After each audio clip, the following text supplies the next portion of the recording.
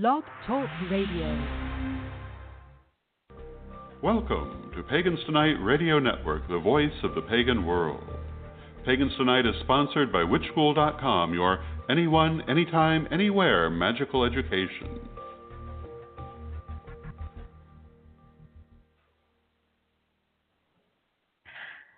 Happy Horns and Hump Day, Pagans Tonight Radio listeners. We're so glad you're making us part of your All Souls Day, your Dia de los Muertos, and your Wednesday. You are listening to All Acts of Love and Pleasure, the show where we talk about relationships, sex, sexuality, gender, social justice, and anything else we can come up with, all from a pagan point of view. Again, we're so glad that you're with us here tonight, and we'd love it if you were part of the show. You can join us by being part of the chat. I'm launching the chat room. We'll see if it's going to come up for us tonight. It's been a little persnickety. Or you can call in the U.S. at area code 347-308-8222. You can find us on Twitter at Love and Pleasure. That's Love, L-U-V, and Pleasure. Or you can find us on Facebook at facebook.com/allactslove, and that is love spelled the regular way. As always, I am Dr. Susan. And I am Michael Graywolf. And we are kind of extending the Samhain season a little bit tonight. I know a lot of people celebrated last night on October 31st. Those who follow the lunar calendar will be celebrating over the weekend and up through actual lunar Samhain, which is November 7th. We can make that feeling go all week long, because both with what's happening with the moon, with the full moon coming up, and then lunar Samhain, and also having All Souls Day and Dia de los Muertos and other celebrations of remembrance happening around the world at this time. We're going to talk a little bit about honoring their queer ancestors and bringing in some of those other celebrations into our practice, or alternatively, those practices maybe we've gotten from our family or our heritage, our ancestors, and how we honor those alongside our pagan practice. But it's always, we've got to always catch up, even though now that we're living in the same city, it's I feel like I have a little bit better idea of what you're doing on the daily. But what have you been up to, Michael Graywolf? Oh, gosh, not much. Just working so much and trying to get adjusted to this new store that I'm working at. It makes me miss the store I've been at for the last 2.5 years. Right. Right. I like routine. It's very uncommon for the Sagittarius to say I like routine. But no kidding, right? Yeah, but since I'm so new to this store, I don't really know anyone yet. I'm starting to getting to know a few people, but the team leads have me working such a sporadic schedule. Like almost this whole week, I've been going in at 2 a.m. to about 10:30. Yeah. It's weird because I'm off today. I was off today. Yeah. I was off today, and tomorrow I go in at 6 a.m. 6 a.m. to 2:30. But as soon as I get off work, it's basically going straight to bed, because I have to be back at work at 2 a.m. the next morning. Oh, my goodness. That sounds brutal. It is a little brutal, but, I'm adding more punishment to myself because I am going to go try to see Thor, Ragnarok tomorrow. What time are you going to try and catch a showing? 11. It's the latest showing that they have. And it should be out right before I have to be at work. Oh, sounds so painful. Oh, I could have done that in my 20s, but I don't know about now, man. Yeah, I really want to see it, and I'm going to go see it with one of my siblings and their partner, and so Yay. It should be fun. And let's see what else. Besides that, I didn't really do anything for Samhain, because most of the stuff that I've accumulated over the last 2.5 years for decorations and whatnot are all still in storage. because I am still in the process of trying to get my own apartment or an apartment with one of my other siblings. And it's a slow process, but I'm working on it. And, in my tradition, we teach that you don't need all the flashy stuff and whatnot. All you need is yourself, your thoughts, and maybe some quiet time, some quiet space to go sit and reflect. Absolutely. I've done a little reflecting. I've paid some attention to my ancestor altar that I have up. I still need to do a couple of things. I poured a glass of wine. I have it over there for the ancestors. I really wanted to go get some tequila, and I will probably get some tomorrow to put in some of the shot glasses I have on there, and see if I can find some flowers. But yeah, that's been pretty much what I've been up to, and besides saying goodbye to a friend who's leaving town on Thursday. Yes, I can't believe it. I know. I got to take him out to brunch on Monday. Good. We went to the Cedar Springs Tap House, which I had never been to, and it's actually really nice. Me and you should probably go to the Cedar Springs Tap House at some point. Yeah, I've heard that place is really good. I haven't been yet, but yeah, no, for sure. It's very chill. They have a nice, drink menu. It's nice and thick, just how I like it. No. Yeah. I heard that about you. But I'm not going to deny it. There's no point in denying it. Why deny it? Not. Don't lie. Not on this show. Oh my goodness! What about I just you, looked out Dr. the window. Susan? I just looked out the window and it is completely dark. And it's just it's November in North Texas. Yep. It's gonna get darker sooner too. I know, because daylight savings time ends. We fall back on Sunday. So, but, it's also supposed to be 90 degrees tomorrow. So it's Texas, go home, Texas, you're drunk. Mm-hmm. The last week has been a lot of writing. I have more writing to do. Since the last time I was on the show, I have signed a blog-to-book contract with John Hunt Publishing, which I've published a couple of essays in anthologies through their Moon Books imprint, and they're doing a series of blog-to-book where basically every month my entries will add up to one chapter, and then at the end of the year we have a book. It's between 25,000 and 30,000 words, so short, introductory. So I signed a contract for a book that's going to be an introduction to feminist witchcraft. So I'm kind of cooling my heels, waiting for them to set up the tech side of that. I'm super excited about it. Mm-hmm. And I'm kind of chomping at the bit to work on that. And it's been a lot of I don't think it's any secret to anybody who either listens to the show or follows me on social media or knows me in regular life that this has been a very challenging turn of the wheel for me. I was describing to one of my oldest friends today as it was not supposed to be a hanged man year for me, but this was a hanged man year for me. I really feel from the tarot, I really feel like I'm one of those characters who's been systematically stripped of everything and kind of had to hang out on the meat hook to get enlightenment. And I mean, y'all know that I'm really into the myth of Inanna and the gates, so it's appropriate. So the last couple of weeks have just been very contemplative for me, thinking about big questions ever since my ruling planet, since Jupiter moved into Scorpio. Big questions about what I want my life to look like and where I want to live and what I want my career to be like. So that's all nice and heavy. Didn't do anything for Samhain really last night. Just kind of spent time with my partner, and we were, trying to have some people from my small personal circle over, and people just couldn't do it last night.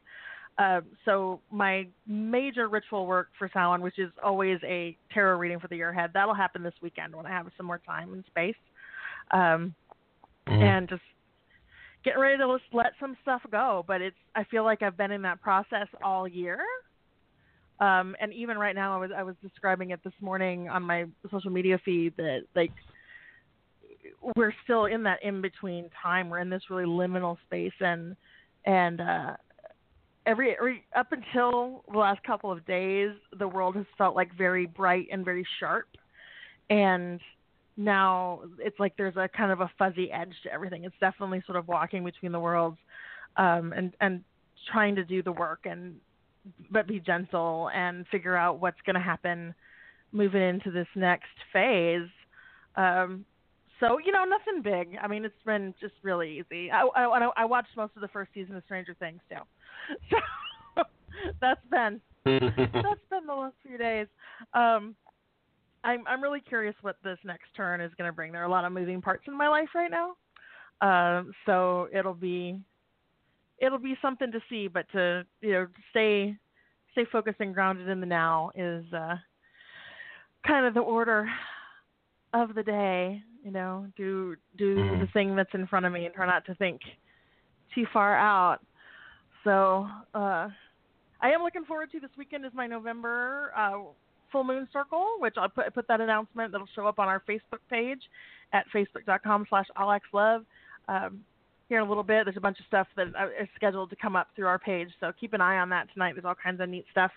But that will be on Saturday, November 4th at 7:30 p.m. at Horizon Unitarian Universalist Church, which is on Hebron Parkway in Carrollton, Texas. And that is open to all women, cis or trans, and non-binary folks who find their homes in women and femme-centric spaces. So I'm really looking forward to that. We had a really good circle in October. I had 45 people, which is not a record. Wow. My record is 62. But I haven't had that many in a long time. We were stacked in there. We were stacked. That circle was 3 rows deep. We were really stacked. So I'm looking forward to see how many of those new folks come back. And the circle closest to Samhain is always really interesting. So I'm in the midst of planning that with this lovely Taurus full moon that we're going to have coming up. And just kind of enjoying the general kind of witchy feel that's out there in the world. I really liked that we had one cold day. It was like 59 degrees yesterday with rain. It's great. now it'll be 87 tomorrow. Great. Yes, that's Texas for you. And I think it's like when I look back at the weather in Champaign, it's like cold, just cold. I think. Mm-hmm. Let me look real quick. Oh yeah. My folks at home have cold weather, and like my folks up in the Twin Cities have snow. Yeah, the highest temperature is 73 on Sunday.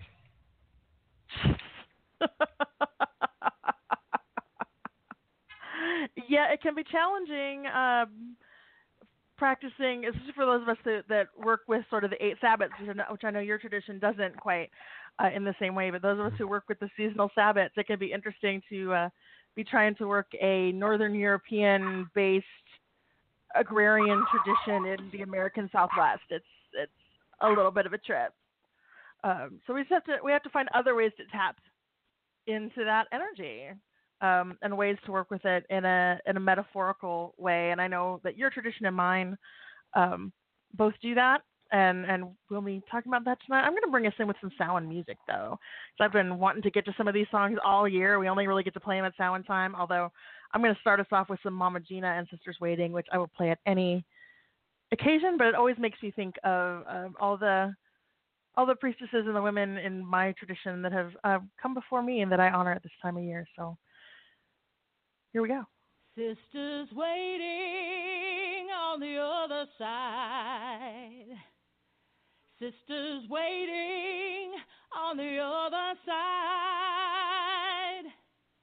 The veil is thin and the body's tired. Sisters waiting on the other side. Sisters waiting on the other side. Sisters waiting on the other side. The veil is thin and the body's tired. Sisters waiting on the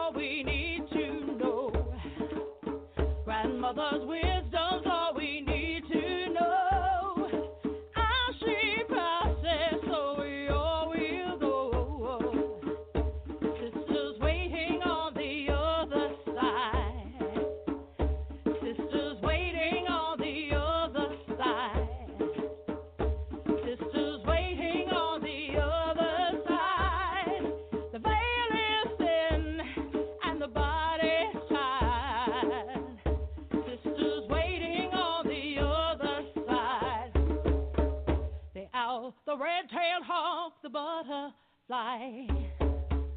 The owl, the red-tailed hawk, the butterfly. The journey's long and you have wings to try. And sisters waiting on the other side. Sisters waiting on the other side. Sisters waiting on the other side. The veil is thin and the body's tight. Sisters waiting on the other side. The owl, the red-tailed hawk, the butterfly. The owl, the red-tailed hawk, the butterfly. The journey's long and you have wings to try. And sisters waiting on the other side. Sisters waiting on the other side. Sisters waiting on the other side. Sisters waiting on the other side. Sisters waiting on the other side. Sisters waiting on the other side. Sisters waiting on the other side. Sisters waiting on the other side. Sisters waiting. Calling all ancestors, Samhain, Samhain.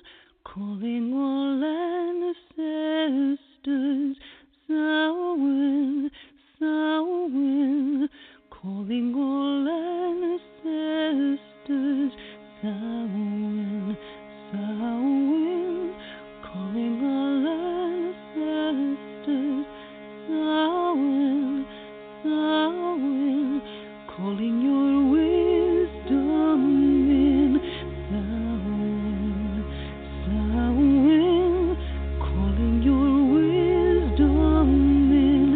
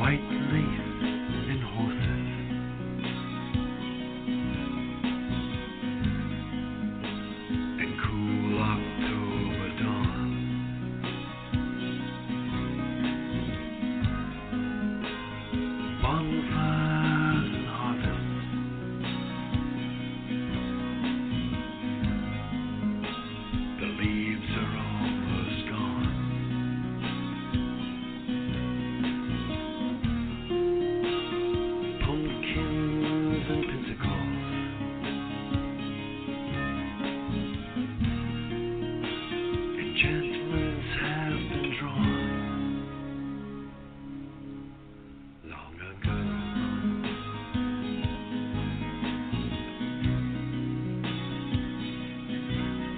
Long ago.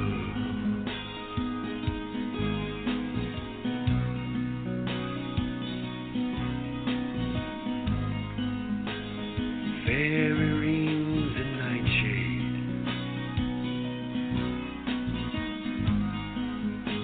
the frost is coming round.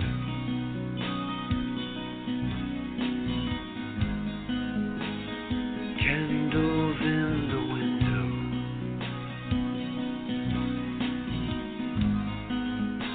and ashes on the ground.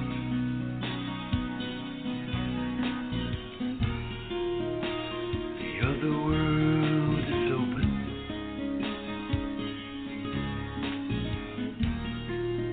From the village, not a sound. Long ago.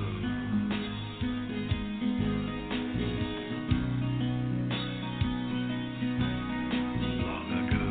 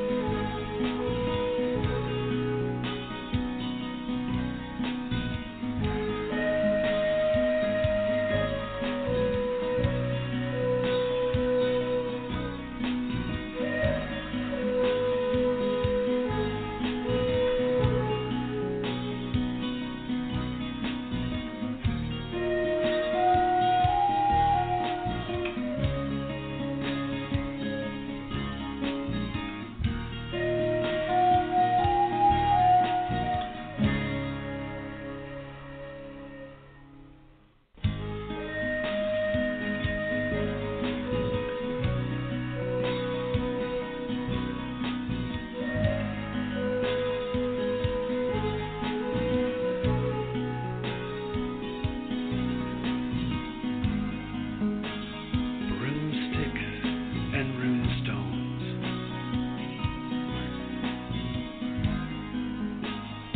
mysteries and rain.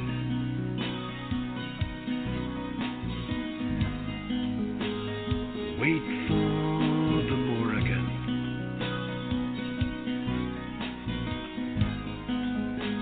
And pray your soul remains.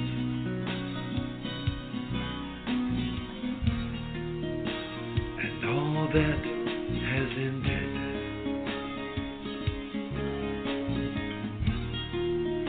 shall be reborn again. Once again.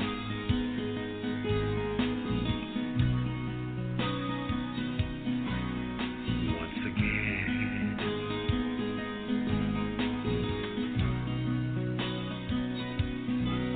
Once again.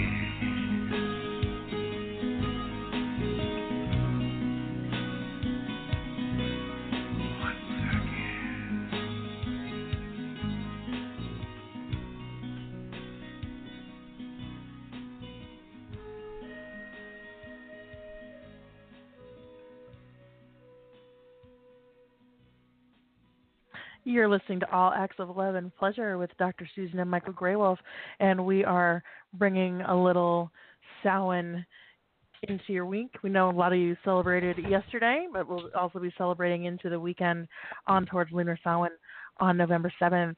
That was Tabashir with Samhain long ago. Before that, you heard Celia, The Veil is Thin, and we started off that set with Mama Gina, Sisters Waiting, which I mentioned really makes me think about all the women who have come before me, women I know and women who laid down my tradition of feminist craft for me. And ancestor work is sort of not an explicit part of what I do in my tradition, but it does get worked in. But I know that you do a lot of ancestor work in your tradition of the unnamed path, Michael Graywolf. Could you tell us a little bit about what that is like, since I know you don't celebrate the 8 Wiccan Samhains in the same way that a lot of folks do. What does ancestor work, and what does this time of year look like for you? Well, ancestor work is one of the big things in our tradition. Trying to get it all organized in my head. We do ancestor work throughout the year because when a brother is initiated, they are paired with an ancestor of men who love men. And, you work with that ancestor for however long it is, whether it's, for a while. Usually that pairing is, for a very long time. But we will pair up with different ancestors, either, our men who love men ancestors or ancestors of blood, to do various tasks, because they're spirits. We do a lot of spirit work in the unnamed path, and I don't think we really talk about that a lot. A lot of people will usually just focus on, our gods or goddesses of the tradition, or even they'll just say like the ancestors and not really understand that we do a lot of work with the ancestors. They are the ones who give us knowledge. They are the ones who help fuel our magic. And, we don't celebrate the 8 Sabbats, but officially. But you can be a member of the Unnamed Path and celebrate whatever you want. Right. And so I know we have a lot of brothers who, a lot of brothers do celebrate them. Well, not all of them. Usually just like the big ones like Beltane, Samhain, Yule, Midsummer. Those usually get celebrated quite a bit. But since this is very much a time of the year where the veil is very thin, across all sorts of cultures, even, I am of Mexican descent, I celebrate Dia de los Muertos. So this is a time of the year where we all just focus a lot on the ancestors.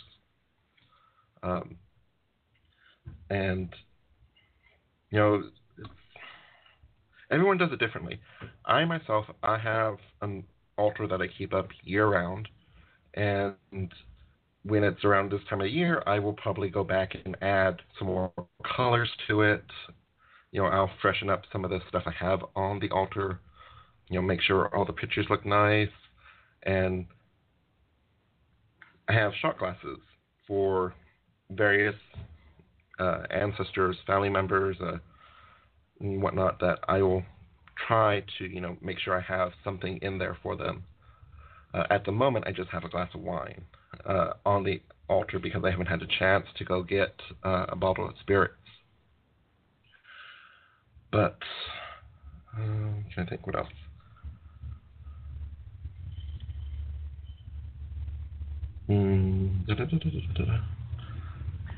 Do you have anything that is like your personal tradition? I know I mentioned that I always do a tarot reading. Do you have anything like that you try and do, or?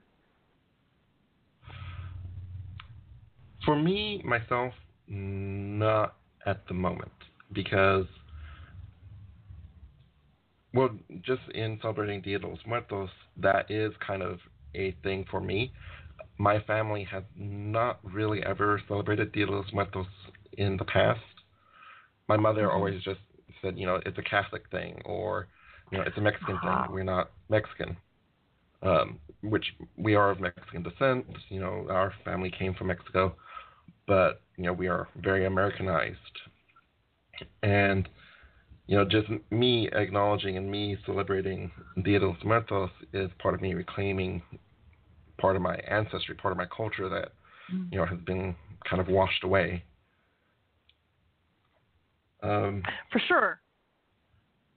Yeah. I mean, and I know there's been. Go ahead. I know there's been a lot of really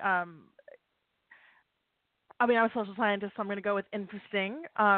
Conversation about sort of the way in which Dia de los Muertos has been adopted and even appropriated by white folks.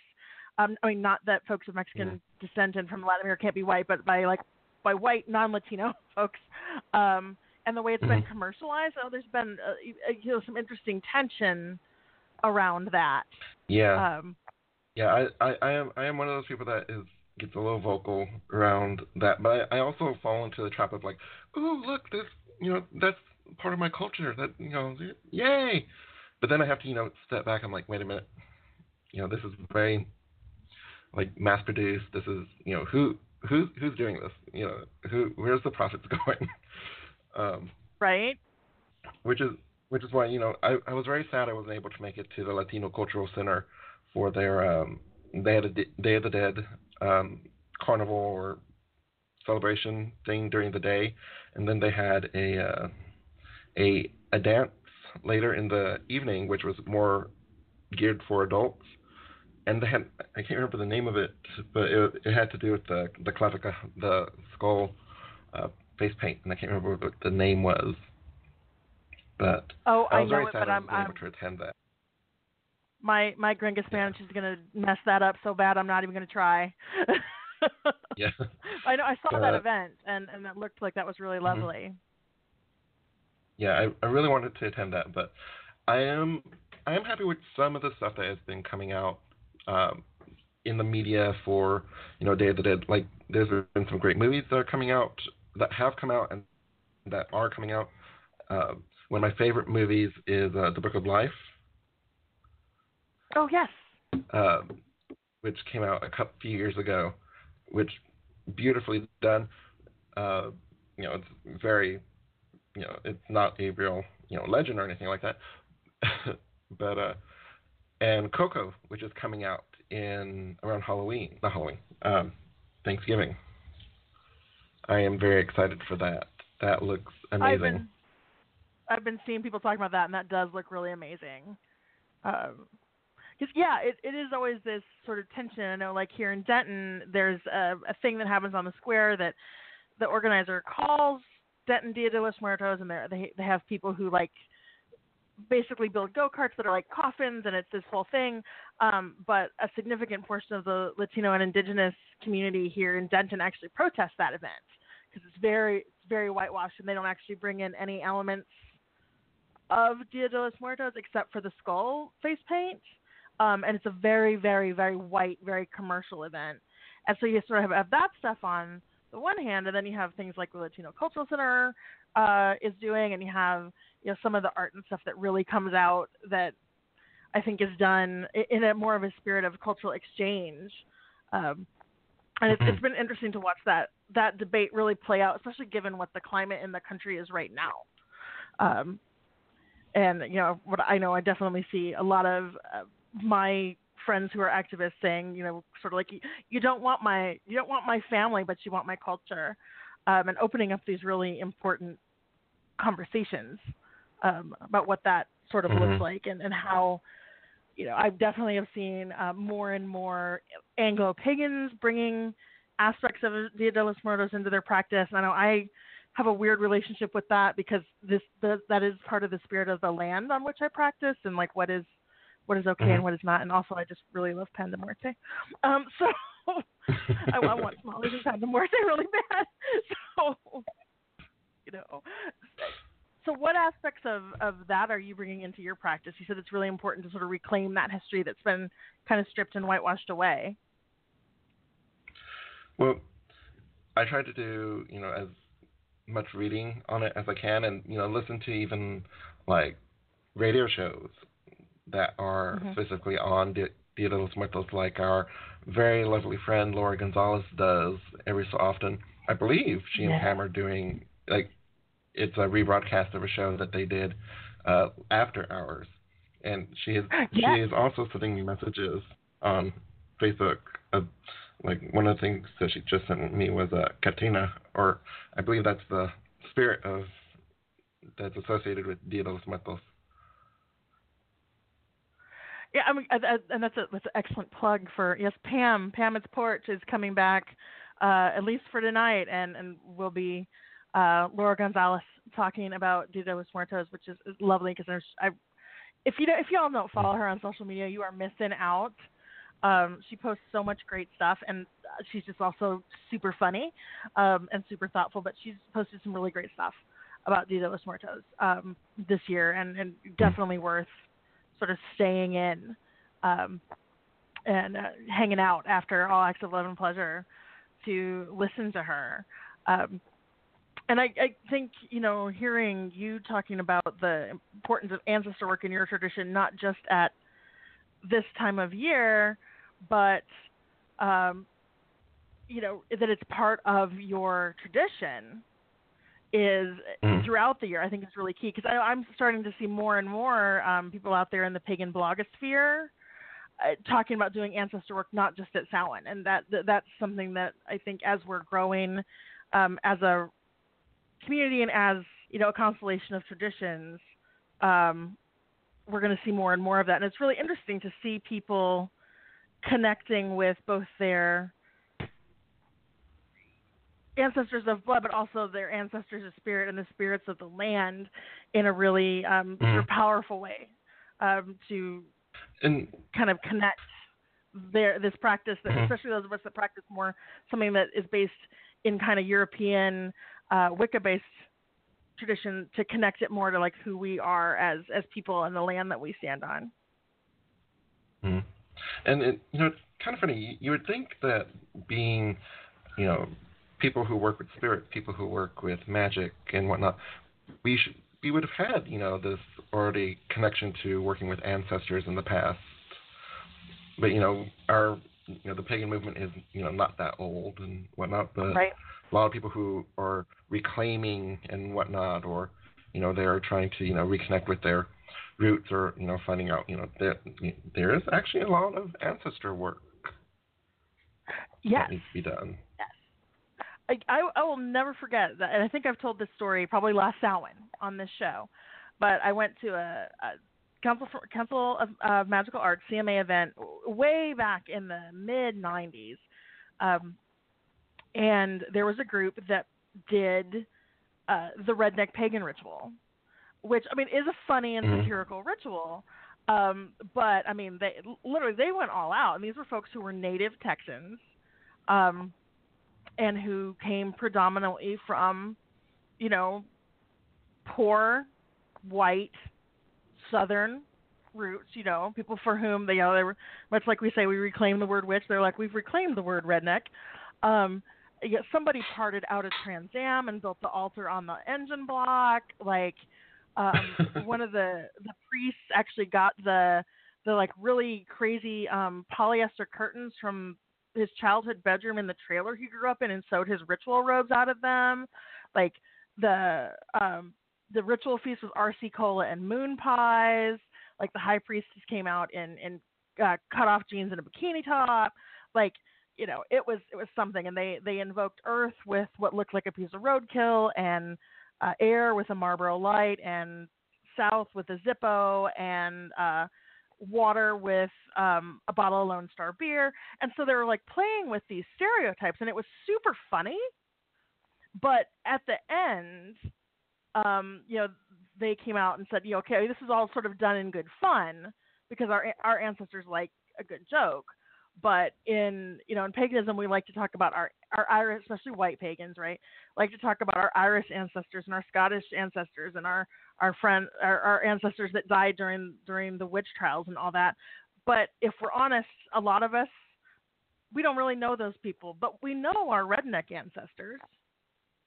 Those are the people who helped make us who we are, and that you have to honor that, even if you have left behind their religion and their values and everything else. These are people that made you who you are, and to find the things that are worth celebrating in those people, or being very honest about the fact that my granddaddy, he was really important in my life. He might be really freaked out if he knew I was a witch now, but he was really important. And they really, I think, spoke to the way that a lot of us will try and go to the distant past for our ancestors and ignore this really important heritage that's right in front of our face. And it was so powerful, and people were mad. There were people who thought it was really offensive, that there shouldn't be anything funny at Samhain, and then there were people who were offended that they kind of got called out on, wanting to reclaim their, 14 great-great-great-grandfathers who, might have been a McAllister or whatever, but they don't want to talk about who they are now. Like, it was really contentious in the community. It brought up a lot of really complicated emotions, but I thought it was just it was clear that these people, even though they were having so much fun with these stereotypes, like, there was so much love for these ancestors, these family members, that they were calling into this space, and not trying to make them be something that they're not. And I think about that a lot as I watch people try and kind of make peace with their difficult ancestors as they do this work now. And I know I've got my own difficult ancestors I try to work with time of year. It ain't easy. You can honor them, but you don't have to like them. And yeah, there's a lot out there in the blogosphere just over the last 5 years, really watching that change. So that's maybe a whole other conversation at some point. Mm-hmm. And I know that in the kind of the rainbow camps that I've been in, seeing really explicit honoring of queer ancestors, whether they were pagan or whether they're our ancestors of blood or not, has been a really important thing that a lot of groups have started to do to kind of bring those folks back into history. Yes. If I could interrupt, I'm sorry for interrupting you, but go for it. That just you made me think of when I was at Between the Worlds. I took a picture of their ancestor altar, which I loved, and I shared it on my Facebook. I don't know if I shared it on any of my pages or anything like that, but it was very simple. They had a picture of Hyperion, Eddie, the founder of my tradition, on there because he had been so integral in starting. Well, he started the Unnamed Path, and he had been a member, or he had attended Between the Worlds a couple of times. And they had a couple other people. They had a Sparky T. Rabbit on there. I believe they had Margot Adler. I think that's the right one. Mm-hmm. I hope I didn't just name someone who wasn't dead. No, Margot has passed, yeah. They had Crystal, a member who had passed named Crystal Bear was on there. A couple other people, and I'm sorry I don't remember their names. And they also had a nice collage photo with their names of the Pulse victims on there. Beautiful. And beautiful. They had this particular candle, and I will find out from someone where you can get this candle, because it says I'm going to butcher it, and I'm like, let me find it real quick. It is the Rise in Power candle. I'm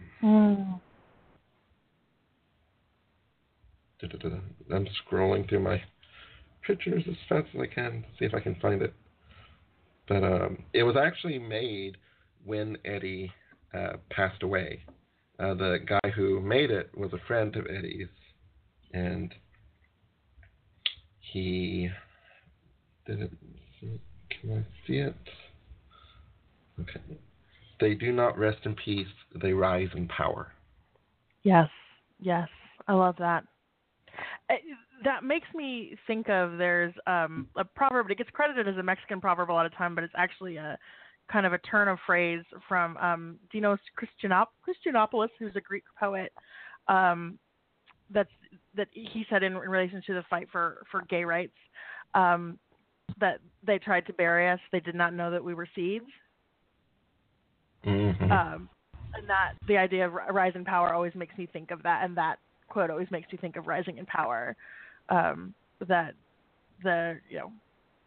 our ancestors, and you can divine ancestor however you want, right? Hmm. They are they're from whence we rise. Mm-hmm.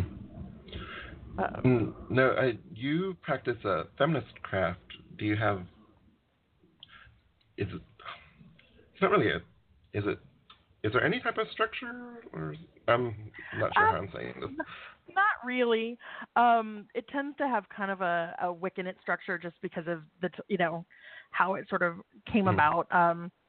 But there's a lot of discussion within our tradition, within my tradition, of the connection between sort of women and I would argue also like queer and transqueer people who practice craft and those who have been persecuted for that in the past, although certainly most people executed for witchcraft around the world across history were not necessarily practicing witchcraft, and we're definitely not practicing anything that looks like what we do. There's an important invocation of the kindred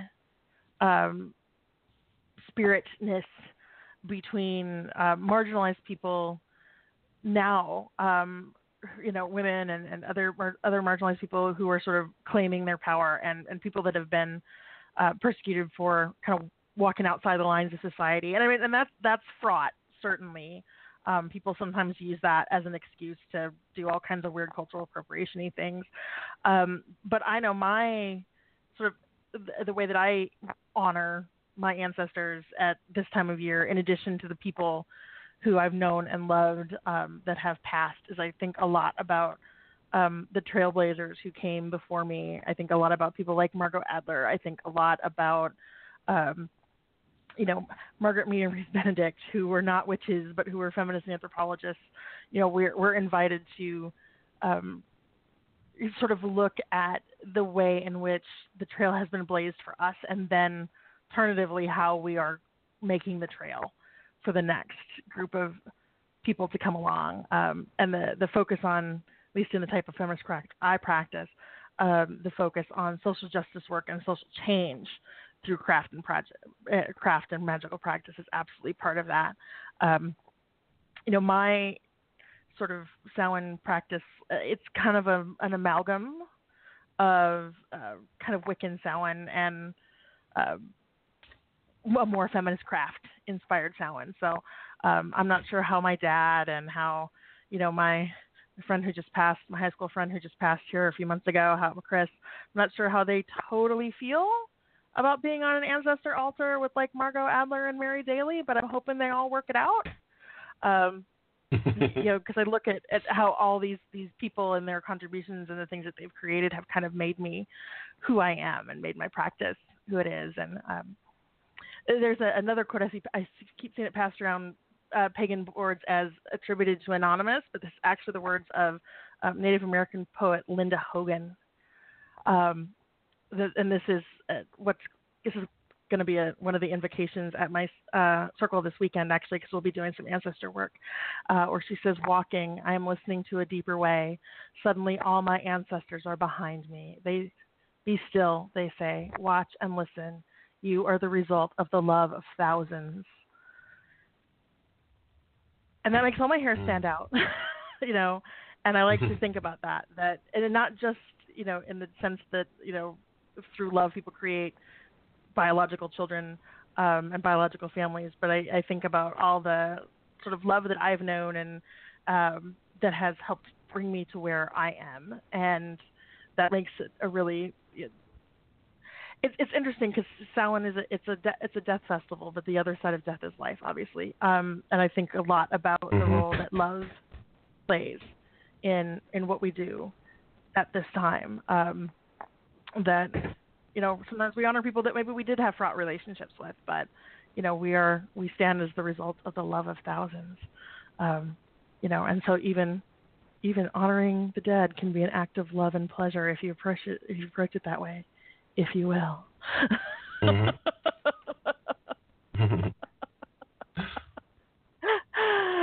Oh, but and here we are at the end of our hour. It's hard to believe. It's hard to believe we're at the end of our hour, at the end of our lunar year. We're making this switch into the next turn of the wheel. Y'all, it's hard to believe. They absolutely invite people. I know, right? But I invite people to absolutely, we'd love to see pictures of your altars, of your ancestor altars, of your Samhain altars. Please share them on our Facebook page at facebook.com/allxlove. Definitely stick around and listen to Laura Gonzalez and Pammit on Pammit's Porch talk about Dia de los Muertos. That will be lovely and amazing. Laura is always fabulous. We'll be back in 2 weeks. Do you have anything else coming up that you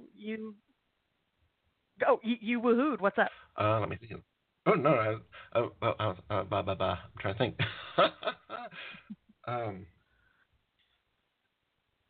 Now that you put me on the spot, my mind is blanking. In 2 weeks, if I remember correctly, we are having back a very special guest.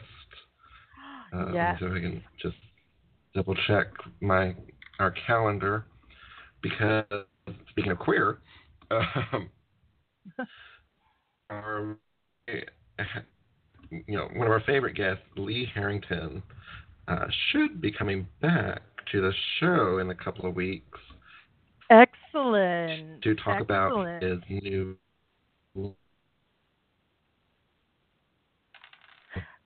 Yes, he's got that new anthology coming out, to which you and I both contributed. The new book. Ty? Yes, Ty. Yes. Very excited about that, because it should be available for pre-order now. And yes.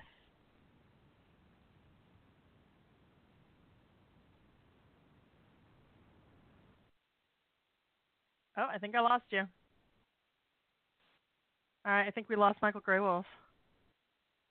Oh, if it's me or you, hang on. Of course, got to have technical problems with the veil is thin. Everybody coming through. So absolutely stay tuned. We'll have Lee back. Keep an eye on the Facebook page. If there are guests you would like to hear or topics you'd like us to cover, please contact us through our Facebook page or via email at actsofloveandpleasure@gmail.com. And I'm going to take us out with it's my favorite Samhain song, whether it was intended to be a Samhain song or not. Ginger Doss with Come Down. Stay on the line. Stay tuned for Laura Gonzalez and Pammit on Pammit's Porch.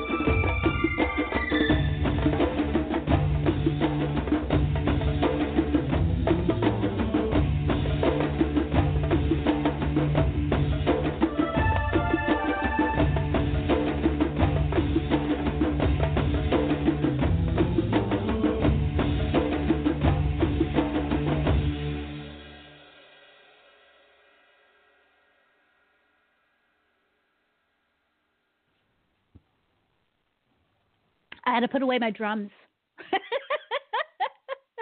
I had my drums, and I was going to town along with the rest of the drumming circles there. Come down, yeah, Ginger Doss, on a Day of the Dead, or a lot of other places will celebrate All Souls Day, which actually came from Samhain, the All Souls Day, not the Day of the Dead. The All Souls Day became, because there was the Samhain, there was the day where the veil between the worlds was at its thinnest, and it's a very pagan holiday. A lot of traditions now that, you know, anything that has not been taken from the fields, you leave. You leave it for the spirits. You leave it for the good and the bad, spirits, fairies, however you want to frame them. And what happened, you know, the Catholic Church came in and said, oh, we can't have people having a pagan holiday. That's not right. They can't do that.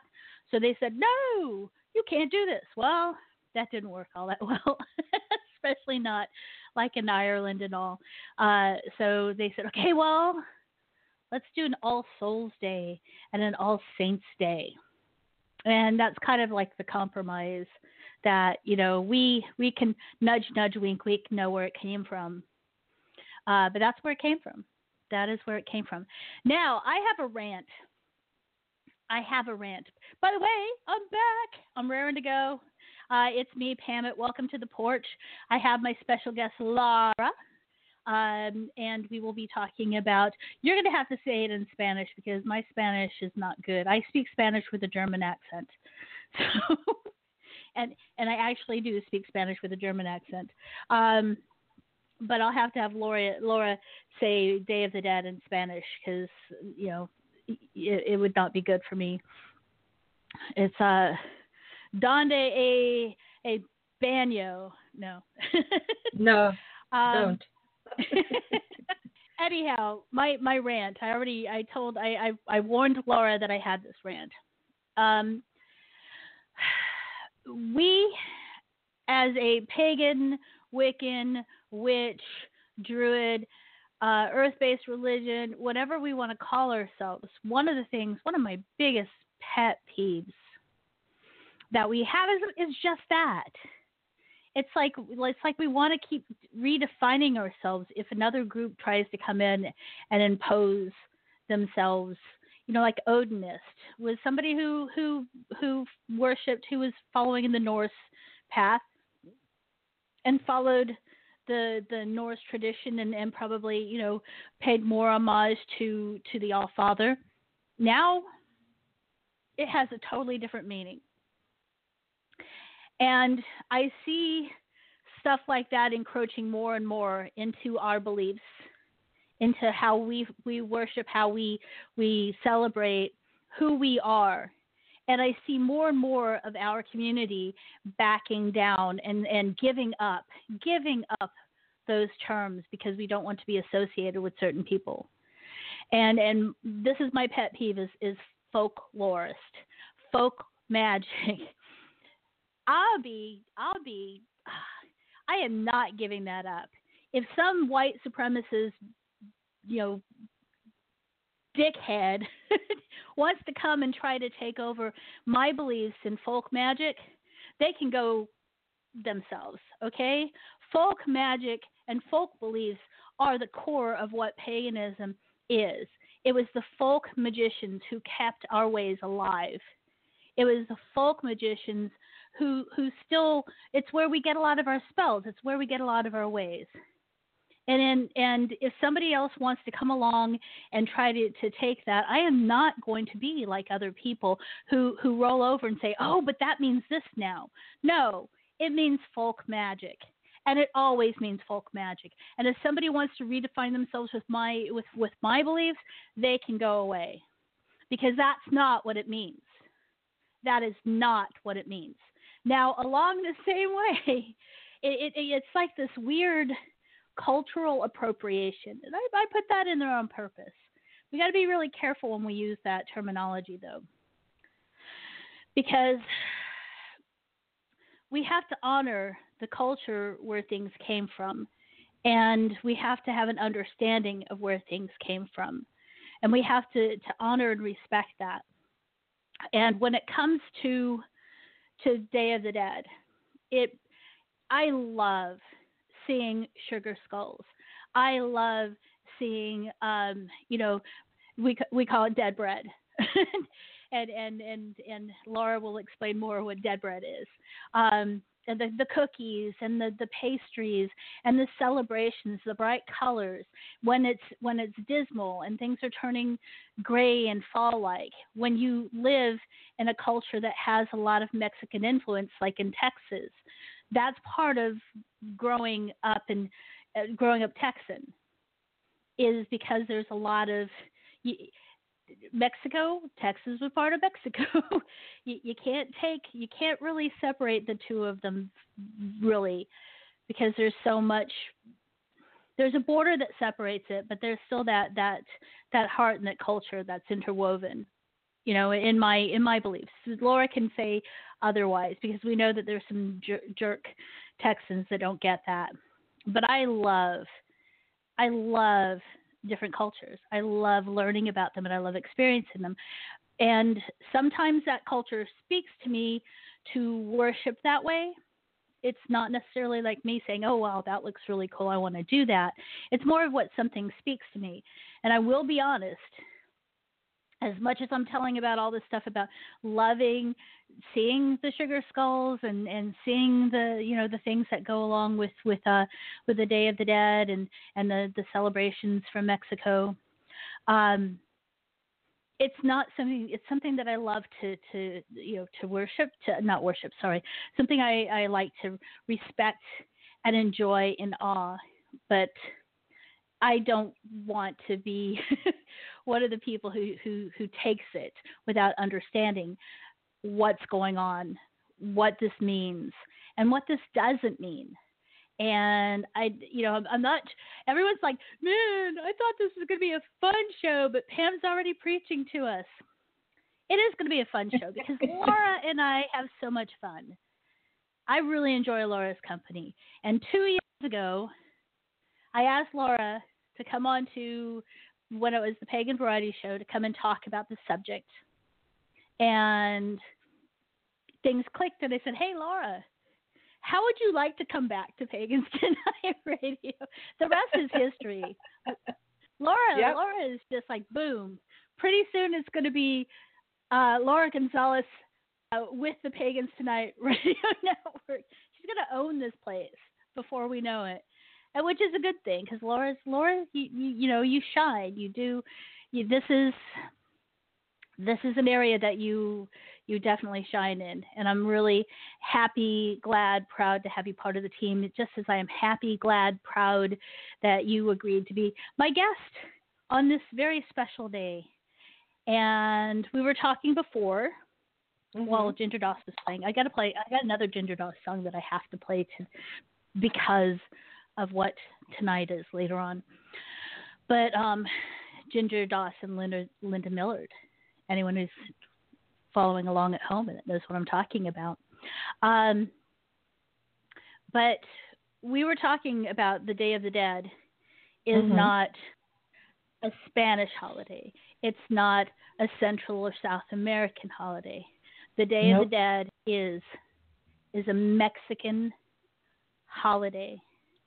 And I think that's part of the allure is it's so. Again, if you can live in a state in a region or whatever and be dead to the culture that formed it and shaped it, but I can't. So living in Texas and seeing that as part of the culture there, it makes me happy. It makes me homesick. I love it. So, Laura, I'm done with my soapbox, and because I'm really serious about this. It just really upsets me that somehow or other I can't say that I study folk magic because somebody else has tried to take away and made that meaning something nasty and mean.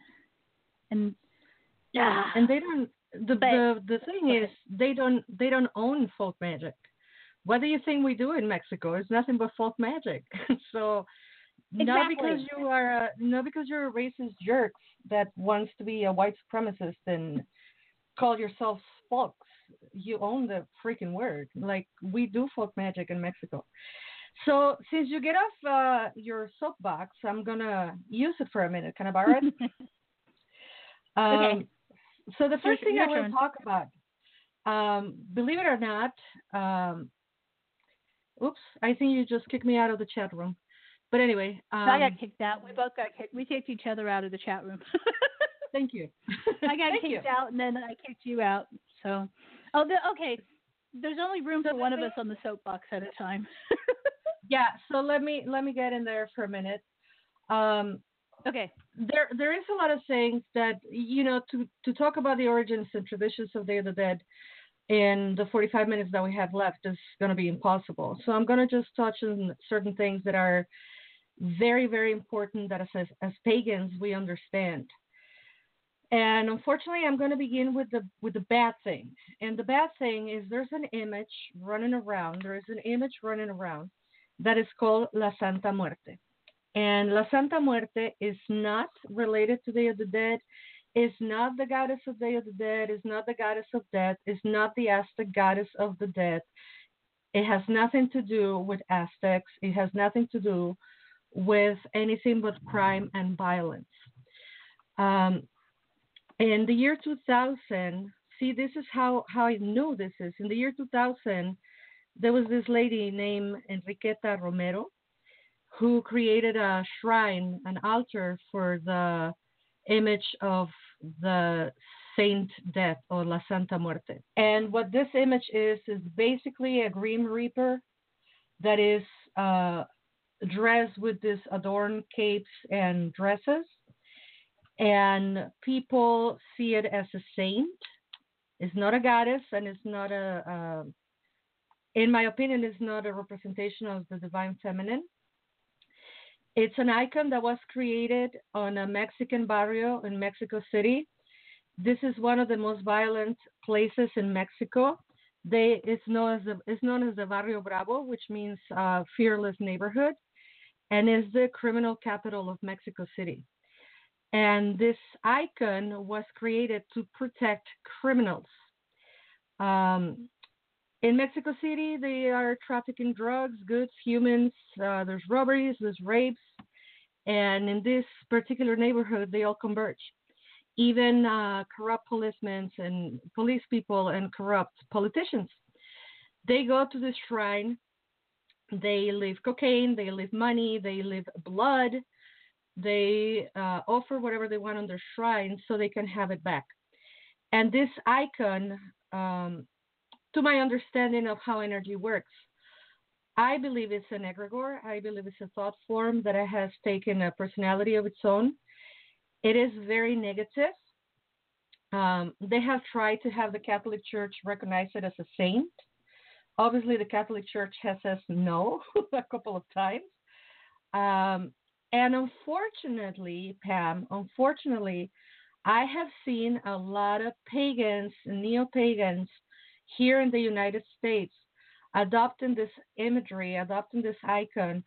And some of them believe it's a Mexican goddess of the death. She is not. Some believe she's the Aztec goddess of the death. She is not.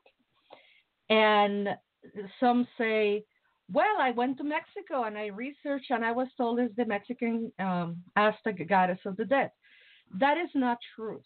There is not a relation between Santa Muerte and Mictlantecuhtli. There is not relation.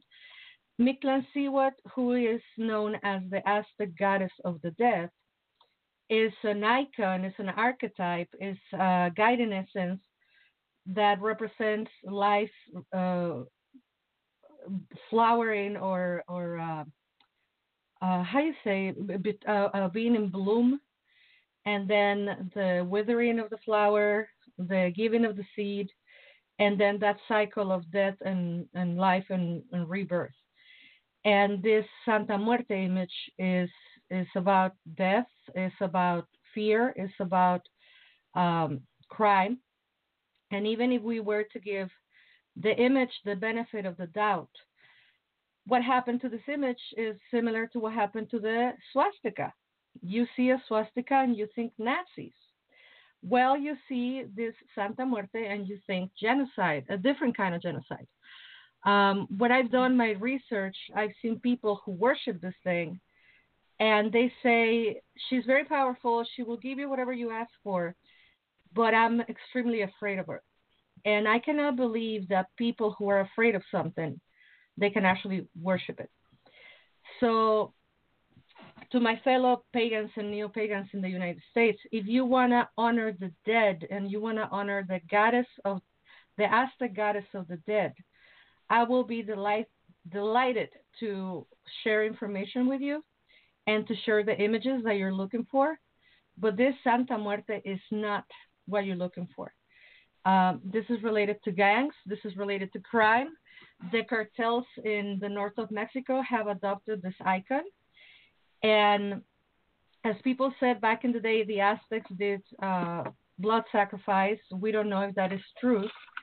What we know is we haven't found mass graves and all these beheaded corpses that should be there somewhere, right?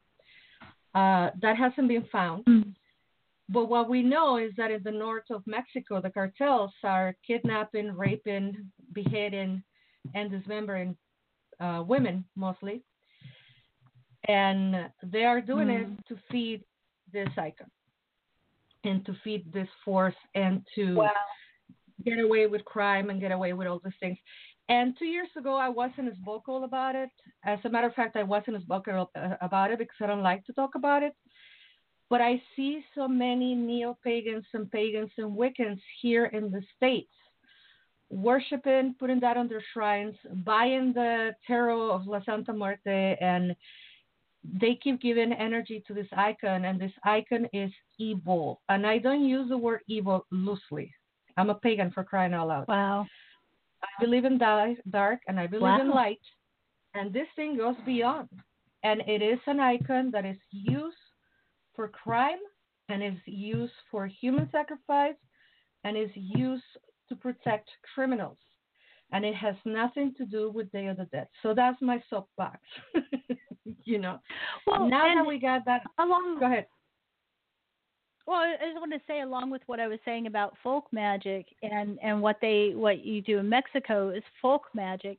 That's the thing that I wish I could tell so many people who started their path here in the United States that have only been around the United States. And I'm not trying to give any disrespect to books that you've read or teachers that you've learned from, but it's a totally different way of learning magic when you live in a culture where magic is still part of everyday life, like it is in Mexico. And I have been told by people here in the States, by Anglos, oh, have you read the book of so-and-so about Santa Muerte? And I'm like, I don't need the book. I know the bitch. She's my neighbor. I know who she is. Oh, wow. Because well said. When you go to Mexico, unfortunately, and this is the truth, the Aztec origins of the Day of the Dead are not common knowledge. I know this because I've been obsessed with it for 32 years, and I have done research, and I have gone to the roots of it. And it is an Aztec tradition. It has nothing to do with gods and goddesses because the Aztecs didn't have that concept of religion. There were philosophical images that represent the cycles of life and death. And all the deities, the so-called deities on the so-called Aztec world, because it's not even called Aztec either, but that is a completely different topic and a completely different program. But for all intents and purposes, we're going to call it Aztec gods and goddesses, right? Because that's how we know them. Right. So these Aztec gods and goddesses usually come in groups of 4. 2 that represents the force in the heavens or inside 2 that represent the force within the earth, on top of the earth and within the humanity. So every force of nature is going to have 4 names. And the concept of death, which is Miquistli, it means to rest, the place where you rest. The Mictlán means the place where you rest. So Mictlán Tecutli, Micteca Cihuat, Mictlán Cihuat, and Sontemoc are the 4 forces of this concept called Miquistli, or resting.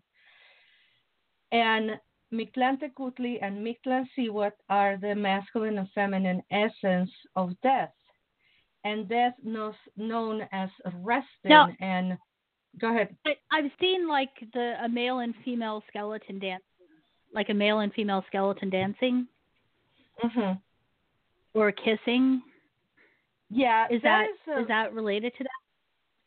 I believe what happened to the Day of the Dead, to understand where it comes from and how it has morphed into today, we first have to understand how they work on the Aztec. So on the Aztec world, you have that duality of masculine and feminine. And these forces, what they do is when we go to sleep, is this simple, Pam. You go to sleep and your body regenerates itself.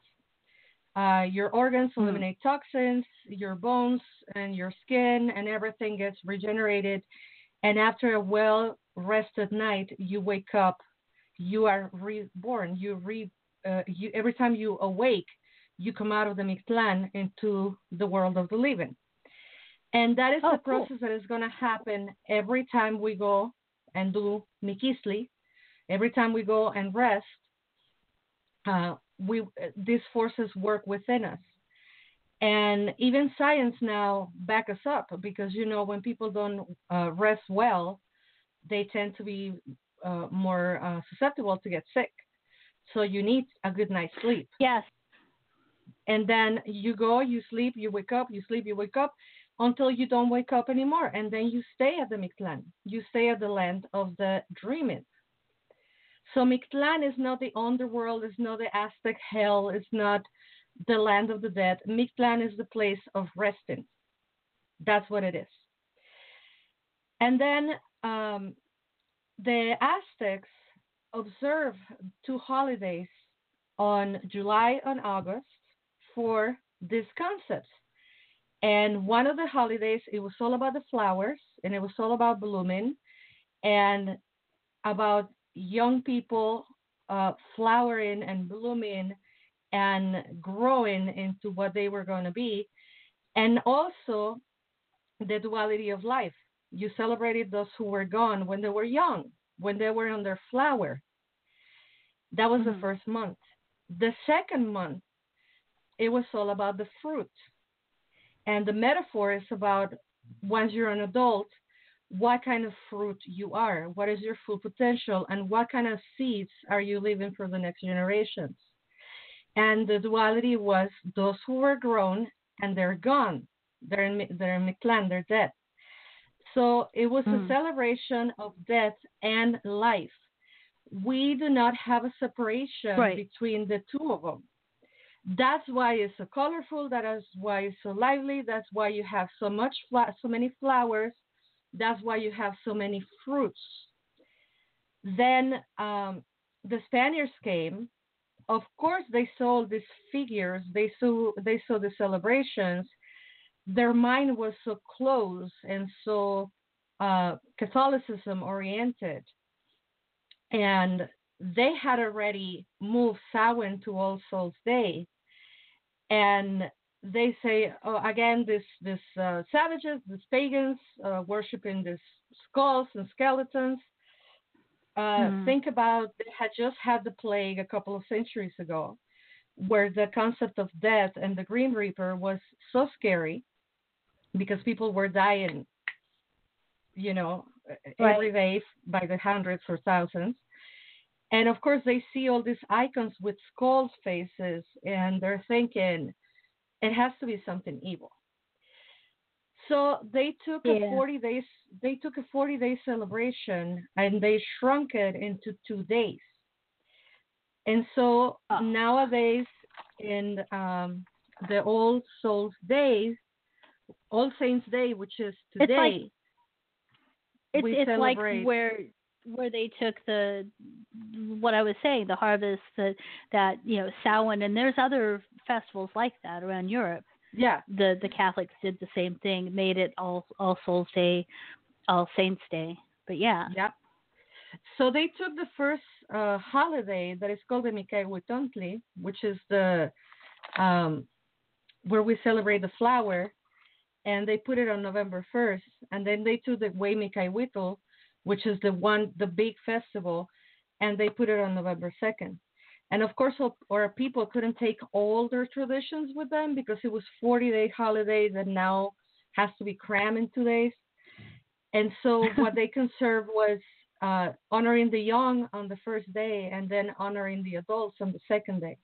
Of course, with the syncretism of Catholicism, now you have all this mixture of imageries and icons and symbols that are more pagan than Catholic, because they come from 1500 Europe, where Catholicism is heavily influenced with pagan traditions. And so now Day of the Dead is influenced with a lot of pagan traditions that are dressed as Catholic traditions. So the modernized aspect of the sugar skull. Yes, our people have these images that were people, human people with body and hair and hands and skin and flesh, but they were missing flesh on their face. Those are the energies of the dead, Mictlan Tecutli and Mictlan Siwa. Now they make them into these little icons, right? The skeletons.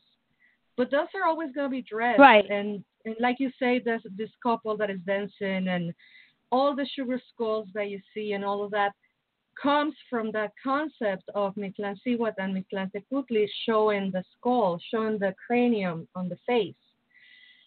Very different from La Santa Muerte, that is like a Grim Reaper. It has the that curved knife. I can never remember the name. Cycle. And it has sickle as well. Yeah. So it's different. It's very different. And once you used to look at this, and once you've seen it all your life, of course, you can spot it right away. You can see the difference right away into what is Santa Muerte and what is the other one.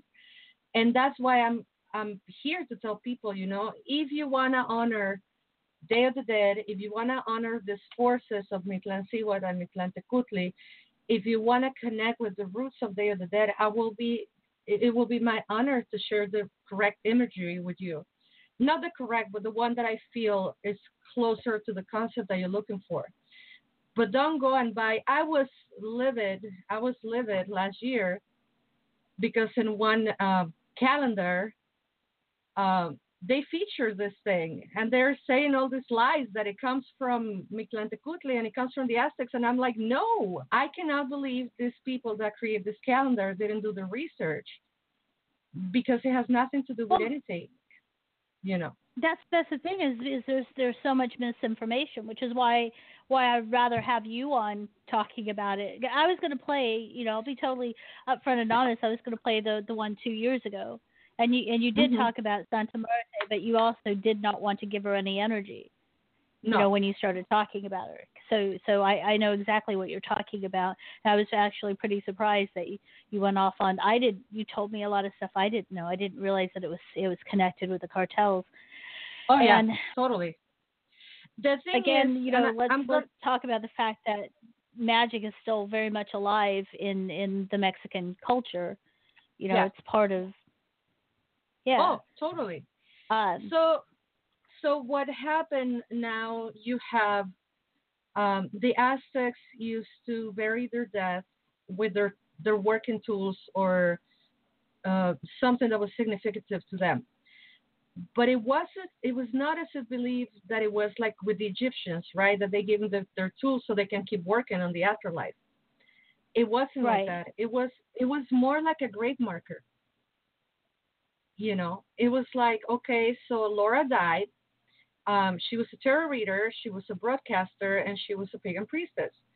So maybe let's bury her with her tarot cards, her rug for when she did ceremony, and maybe a set of headphones and a microphone.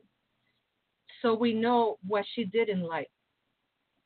So it was more like a grave marker and less than so she can keep working on the afterlife, because there was no concept of afterlife. You were gone to rest. You were not working anymore. You were resting. But again, it's the time to rest. Again, going back into the Aztecs, I can talk for hours about that, and we want to talk about the modern tradition actually. So the modern tradition. Because I want to talk about dead bread. Say that again. Up dead bread. Oh, the dead bread, yeah. So dead these bread. are all the things. We call it pan de muerto. By the way, accident of translation. When you say it on Spanish, it's Dia de Muertos.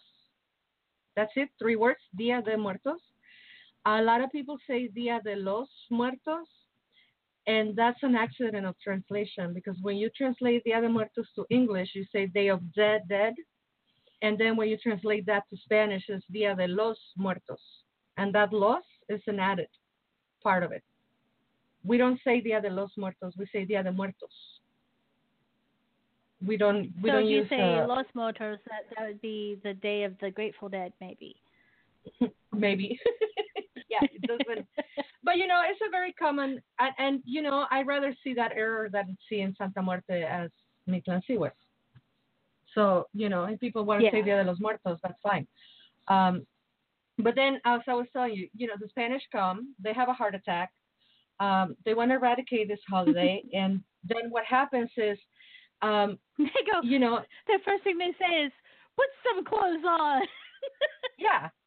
And the thing is, put some clothes on. let's eradicate Samhain. Let's forget this pagan holidays. Let's eradicate Samhain and celebrate All Hallows Eve. And they create Halloween. Thank you, Catholic Church.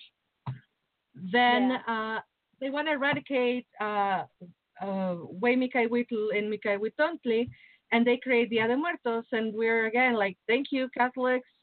You know, guys, trying to eradicate pagan holidays doesn't work for you guys, so you should stop.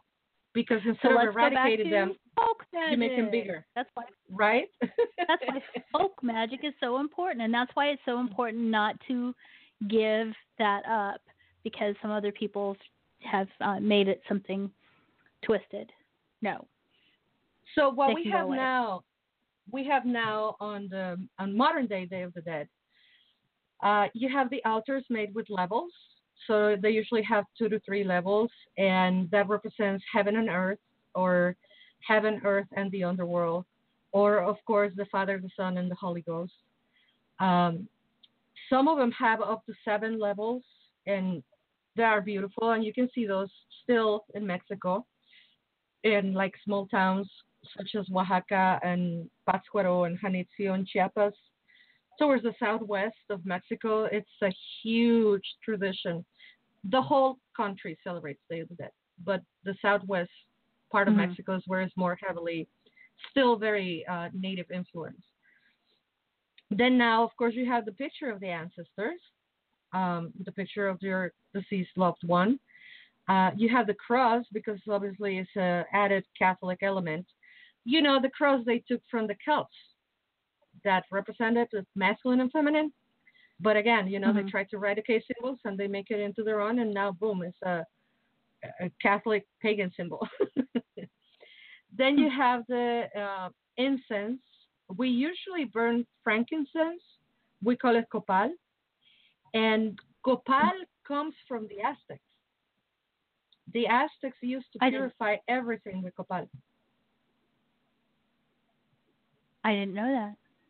Yeah. So when you see, oh yeah, the church uses copal a lot. Yeah, because they took it from the Aztecs. Then you have this elaborated, colorful pieces of paper that are cut, perforated paper, and the paper is supposed to represent the element of air and how the air purifies the environment. Then you have candles, of course, and the candles are put on the 4 directions, another inheritance from the Aztecs. And the fire, guess what they use the fire for? To purify. Also very Catholic tradition that sounds very pagan. Then they have the water, and water is to purify the place, to bring the purity of the life essence, and to bring water to the dead, you know. And you usually leave a place for the unknown dead also, because there are people whom have died and they don't have any more descendants. And we usually always think about, you know, an extra cup of water, an extra plate of food for those who might not have a descendant that is setting up an altar for them, so we can welcome them. And of course you have the flowers, and you are going to have tons of flowers. And the reason that we have this particular flower, the marigold grows a lot this time of year in Mexico. Think about, we're a little bit southern from, we're closer to the equator, so it's not that cold there. And marigolds are in bloom like crazy right now. So that's the flower that they use. But they use the flower so heavily because it's still an inheritance from the Aztec tradition, because one of the holidays was all about the flowers. And that's why you have all these marigolds everywhere. You know what I have? You know what I have on my back? You know what I have on my back porch? Marigolds. I love marigolds, and they're really blooming right now. And I know that marigolds are a big thing. Yeah. In Mexico, we don't call them marigolds. You know what we call them? It's What? Flor de Muerto. Flor de Muerto. The Flower of the Dead. The flower of the dead. I don't think anybody call them marigolds. We all call them Flor de Muerto, flower of the dead. And then you have the little sugar skulls. And the sugar skulls is very funny. I was teaching this workshop a month ago, and I was telling people, if somebody that you know who is Mexican brings you a little sugar skull with your name on it, please don't freak out. This person loves you very much. They're celebrating your life, and that's why they're honoring you by giving you a sugar skull with your name on it. I had a person in the audience saying that it happened to them. Somebody gave them a sugar skull with their name, and they didn't know what to make of it. And I'm like, well, they love you, and that's why they're honoring your life, and they're giving you this gift, because to us as people, some people say, oh, Mexicans are so violent, that's why they worship death so much. No, we love life. We love life. Yeah, we love I to never party. done that. We love to honor our ancestors. We have a very deep respect for our elder and our ancestors. And this is something that comes from our DNA, is nature and nurture. Part of the Aztec heritage that we have is to be of service, to honor people and honor our life by being of service. That's why Mexican people are so welcoming and so servient. And unfortunately, that was taken advantage of. And to this day, people say, oh my God, nobody works our hearts as the Mexicans. Yes, because that comes from our, it's part of our heritage. It's part of who we are. Exactly. Yeah. And unfortunately, like I was saying, so get a lot of this. I talk about people love the aesthetics of the holiday. They love the tradition. They love the sugar skulls. They love our food. They love our music. They love our clothes. They love our beaches. They love our land. They just don't love us. And I have a person saying, that is not true. They say, that is not true.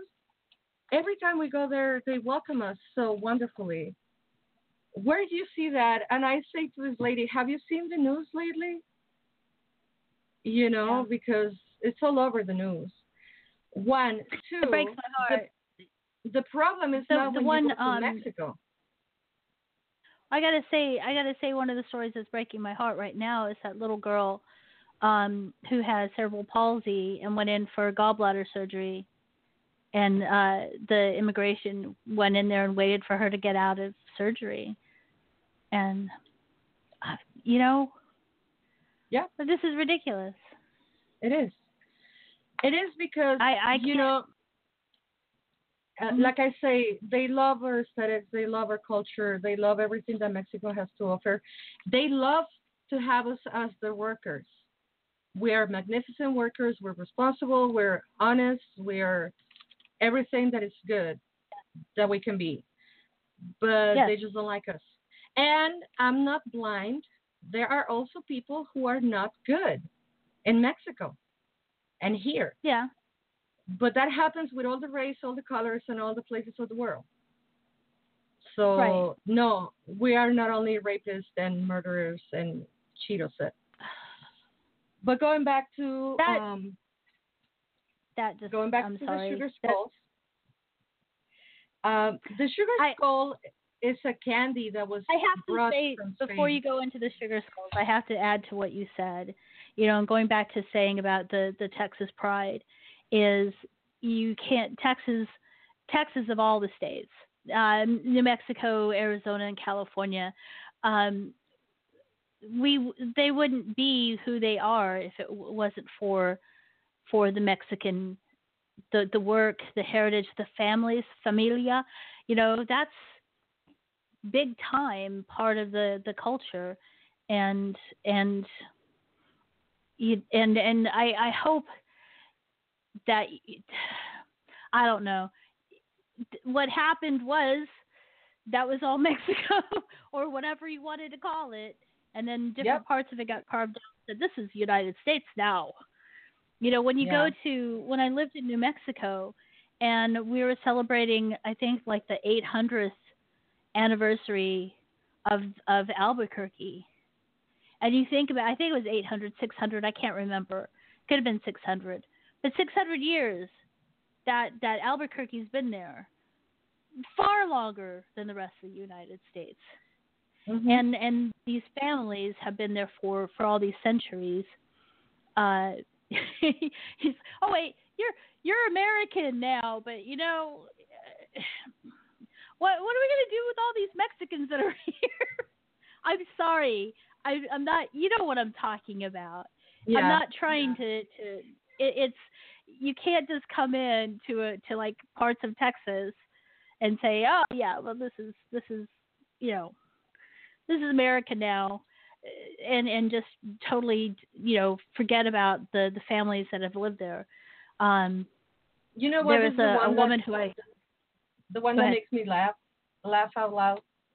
When you see this cowboys in like Arizona and New Mexico and even some in Texas. Let's not romanticize Texas that much. This I'm not going to totally romanticize Texas. I know there's a lot of bad things that happen there.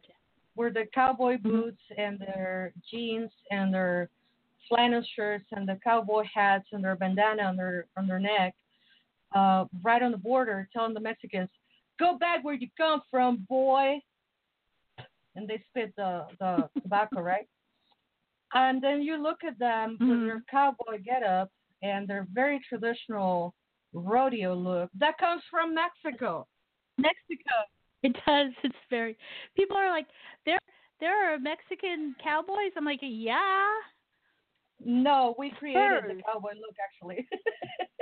the boots and the spurs. Yeah, it's very much. That's what I'm talking about. You can't separate it. It was the northern cowboys of Mexico, which was New Mexico, California, Texas, and some people say all the way till I think it's Iowa. I can't remember what's the other state. Utah. Maybe Colorado too. All that was Mexico. So when the European immigrants that came from Southern and Eastern Europe didn't know how to do the things that a cowboy does, it was all the Mexicans who taught him how to do it. How to wear the boots, how to wear the jeans, how to go on a caballo, on a horse, and all of that. And then suddenly the border crosses us, and and that is not a Mexican tradition. Yeah. That is now as American as apple pie. And I'm like, because we taught you guys how to do it. But anyway, that's like I say, that's a completely different show. Let's go back to the sugar skulls, please. So the sugar skulls is a candy that is made of sugar, obviously, traditional from Spain. And they started making these little skulls to substitute them for the images that we had from the Aztecs. And that's why the sugar skull is so strong, because it's a direct link to the Aztec culture and the Mictlantecutli and Mictecacihuatl images. And obviously now, because there's so many generations to separate us, people don't know how to make the link, and people don't know how to make the connection. Talking about the bread that you were talking about, the pan de muertos, the bread represents the wealth of the family and how that wealth is going to be shared with the ancestors. And we also put on a lot of food on the offerings, lots of food on the altars. It's believed that the loved ones come between tonight and tomorrow night, take all the nutritional value of the food, and then we can eat it the next day. Of course, they don't take the calories. Ha, ha, ha. But it is believed that they take the nutritional value of the food. And of course, all of this, it's a link that comes from the Aztec traditions. We removed so many generations that we have forgotten. And of course, it became a syncretism between Catholicism and native Mexican tradition, or native Mexica, to say it in a better way. And because of that, because it's heavily influenced with Catholicism, but don't forget that Catholicism is heavily influenced with paganism. But because people don't like to question, people don't like to ask, people don't like to research, there's a lot of people that say, oh, Day of the Dead has nothing to do with paganism. And I'm like, are you kidding me? It is an agricultural holiday. It was celebrated on July and August when the flower bloom and the fruit was fallen. It has to do with the rebirth and regeneration of the earth. Our people were not pagan, but their philosophy was that everything on the earth was sacred. And if that don't coincide with paganism, I don't know what else will. And it's a holiday that celebrates life and honor those who are gone before us. I would love to see people celebrating on their homes, having an altar and having a celebration to their ancestors and to honor the tradition. What I'm not thrilled about it is people who think it's the Mexican Halloween, that dressed up as Mexicans with sarapes and painting your face as a sugar skull is, I'm on the fence of seeing that as a Day of the Dead costume. If I see a Mexican person doing it, maybe I won't cringe that much. But otherwise, it's not part of Halloween. It is very similar. Right. There's a lot of similarities. But Halloween is and then we go here. Halloween is Halloween, and then Samhain is Samhain, completely different things. And then Day of the Dead is Day of the Dead. It's not the same thing. If you are like me, obsessed with Halloween, obsessed with Samhain, and obsessed with Day of the Dead, and you can celebrate all three and know the difference, good for you. If you want to honor it with love and with respect, even better. I was listening to Michael earlier saying we fall on this trap. I'm the easiest person to give a gift to because anything with a skull I would love. But then you reflect, like he was saying, you know, where does this come from? Who created it? Who's benefiting from? I saw a sign at a bar promoting beer with the image of Mictlantecutli. And I was like, what? Why do they put Mictlantecutli on a beer sign? It has nothing to do with beer, and it has nothing to do with, right. I mean, there are things that are sacred, and then there are things that are common ground, and we can all agree on certain things. It's not unlike having a Jesus beer, I'd have to say. I'm not that I'm equating the gods together, but it's like, why would you just do that? Why would you dishonor somebody's beliefs just to put something on a beer because you thought it looks cool? For example, I love Hindu aesthetics. I love the dresses, and I love the bindi, and I love the aesthetics of Hinduism. It's so beautiful. It's so colorful. I would not wear something like that. Not for Halloween, not for any occasion. If I was invited to a wedding and the people said, we would love to lend you a dress, Laura, so you can be dressed as is customary. Or we're having a ceremony for Ganesha and everybody's going to be wearing a sari. Why don't we let you borrow one? That's different. I don't speak for old Mexico, and I don't speak for my culture as, I'm not the spokesperson of Day of the Dead. But what I tell people when they ask me, do you think it's offensive? I said, if you are questioning it in your head already, then just don't do it. But if you're going to a Day of the Dead themed party, say Laura is throwing a Day of the Dead party, or not Laura, Juanita or Maria or John or Pepe or Mario or Marco, whoever, your Mexican friend is throwing a Mexican Day of the Dead party and everybody's going to be dressed as a sugar skull, then go for it. You know, I mean, there really is a fine line, and I don't know where that line is. What I know is it's not Mexican Halloween. It's not Mexican Samhain. There are two different holidays. They have a lot of similarities.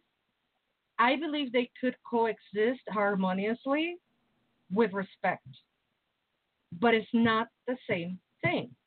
As a matter of fact, they are not on the same day. One is on the 31st, and the other one is on the 1st and the 2nd of November. I have to say something though. I don't know. I'm just saying this. I'm just throwing this out there. I'd have to look into it a little bit more. But the Irish came, and there's a lot of Irish intermingling with the Mexican culture too. And you can correct me if I'm wrong, but one of the stories I heard of the term gringo comes from the Irish, because they would sing green grows the shamrocks or whatever, the clover. I don't know how true. Gringo okay, somebody made that up. Gringo is a derogatory term that I don't like to use. Okay. It was born on the time of the Revolution, where American soldiers used to wear green uniforms, and the people was trying to tell them to go, and they learned the color green, so they say green, go. So it's color green. Get out of here. And that was something that they were telling Yankee go home. They were not saying Yankee, because that is another derogatory term. They were saying green as in the color of the uniform. Go. You know, like if you see some policeman with a blue outfit and you want him to leave, you say blue, go. You know, and I don't like when people use that term.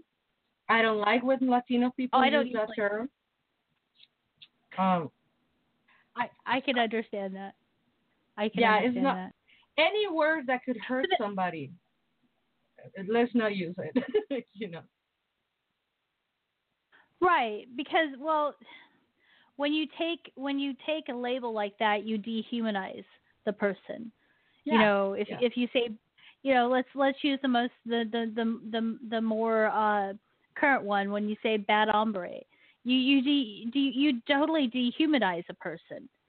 You know, that's no longer your friend. That's no longer the guy down the street.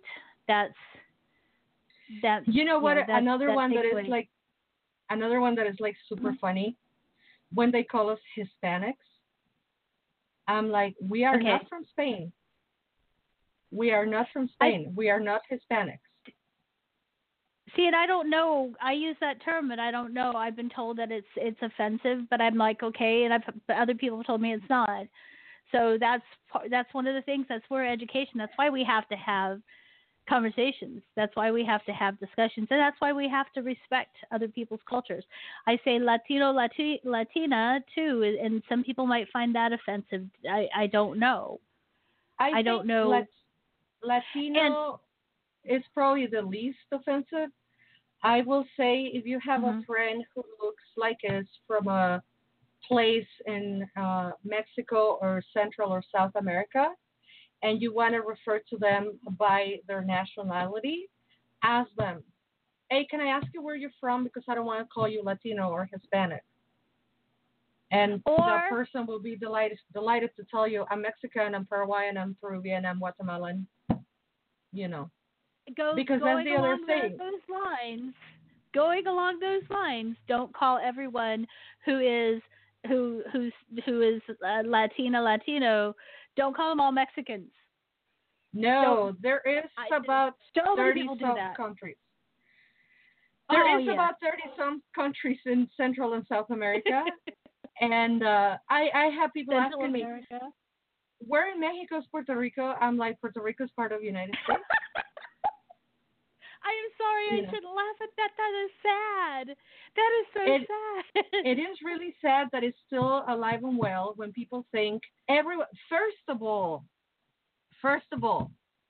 I have been told a number of times, You are not North American. Yes, I am. Mexico, either you like it or not, is part of North America. Yes. You're not an American. Yes, I am. I've also been told you're not native. And I'm like, excuse me? Yeah. Where do you think we come from? Thin air? We're native to this land. We are not. People think Native Americans are only the Sioux and the Cherokees and the Lakota. And no, our tribes are part of those tribes. The Mayan, the Mexica, the Quechua, the Purepecha. Well, there's a lot of yeah. education that has to happen. A lot, and a lot of people not understanding. And it all comes from, I feel it comes from this sense of entitlement that a lot of people have, like what you said about being American. They think, you know, if you're from Mexico, you're not American, but you are. It's, of course, you'll like this. I was working at a radio station one time, and I think it was Montreal, possibly, who was in the World Series for the baseball. And somebody called me up one day and said, and they're in the American League. Could have been Toronto. I don't know. But somebody called me up the radio station. They went, I'm going to say Montreal. Montreal, right? I'm like, yeah. They're in the American League, huh? Like, what's up with that? And I said, well, Canada is part of America, North America, so yeah, they can be in the American League. And they went, oh. And I said, but it's the World Series, right? Uh-huh. Why are there only 2 countries in the World Series? It's honestly, it's because the World Series was named after the newspaper that started it. It doesn't have anything to do with the worldwide, you know, it's for the entire world. But a lot of people don't know that. You know, Laura, I do need to have you come on again and talk, because one of my favorite parts, the most bittersweet part of the Day of the Dead celebrations and memorials is the children who have passed. And we didn't get a chance to go into that. That is, to me... I would just like to say very quickly, we honor the dead and those who are gone before us. And I don't care where they are from or where their lineage is from. We do have a lot of people to honor this year, unfortunately. We have a lot of people who died in Texas, a lot of people who died in Mexico, a lot of people who died in Puerto Rico, a lot of people who died in Texas and Florida and California, in Syria and Baghdad and Iran, and etc. Like, this year, we have a lot of people to honor. And if you want to observe Day of the Dead and you want to do it respectfully and to honor those who have passed, get yourself a sugar skull, put a candle, dedicate it to them. You know, why not? If everything that can be done with love and intent, the intent behind it, you know. Right. Selling beer with an image of the God of Death, not so respectfully. Putting a sugar skull and a candle, why not? There's a lot of energy that we need, and we need to honor life. And we need to remember those who have gone before us. And do it at Samhain time, do it at Day of the Dead time, do it on your own time, do it every day. Do it when you want to do it, but don't forget that Day of the Dead is about life and about that intrinsic cycle of life and death. Don't be afraid of death.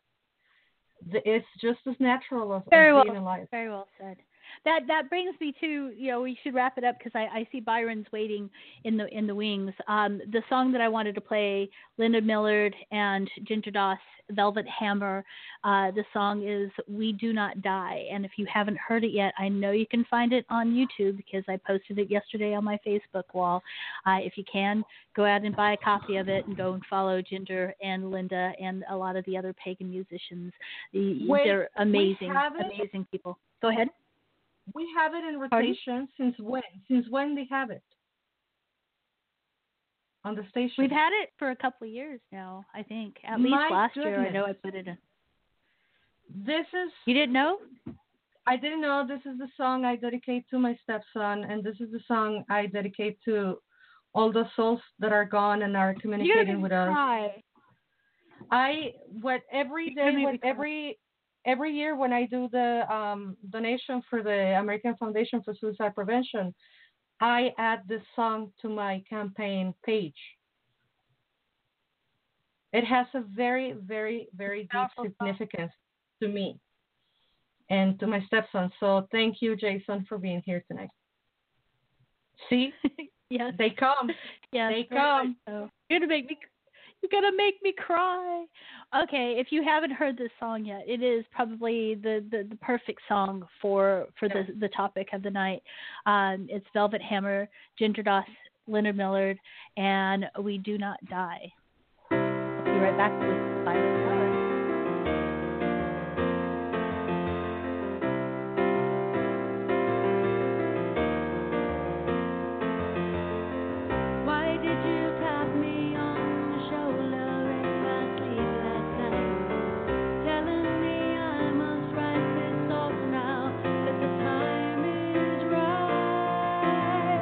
They're gonna think I've lost my mind.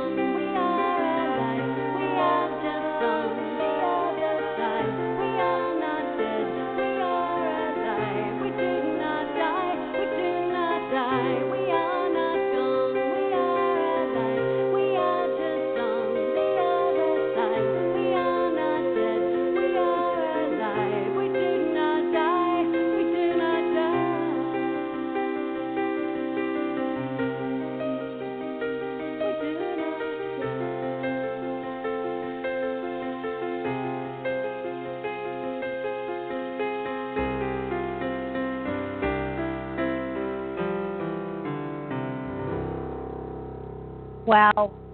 The song of the night, We Do Not Die, Velvet Hammer. That you can get that on the Best of Pagan Song. I think it might be volume 2. I don't know, but I think I got my first copy of it on Amazon. But it's Velvet Hammer is the name of the act, and it's Ginger Doss and Linda Millard. You had Ginger there. Welcome to the show, Byron. You had Ginger there. She came to see you like after spending a couple days with me a year and a half ago. Yeah. Well, I think it was right after Caldera, maybe. And I was just right back in Caldera. town, so I didn't get to see her.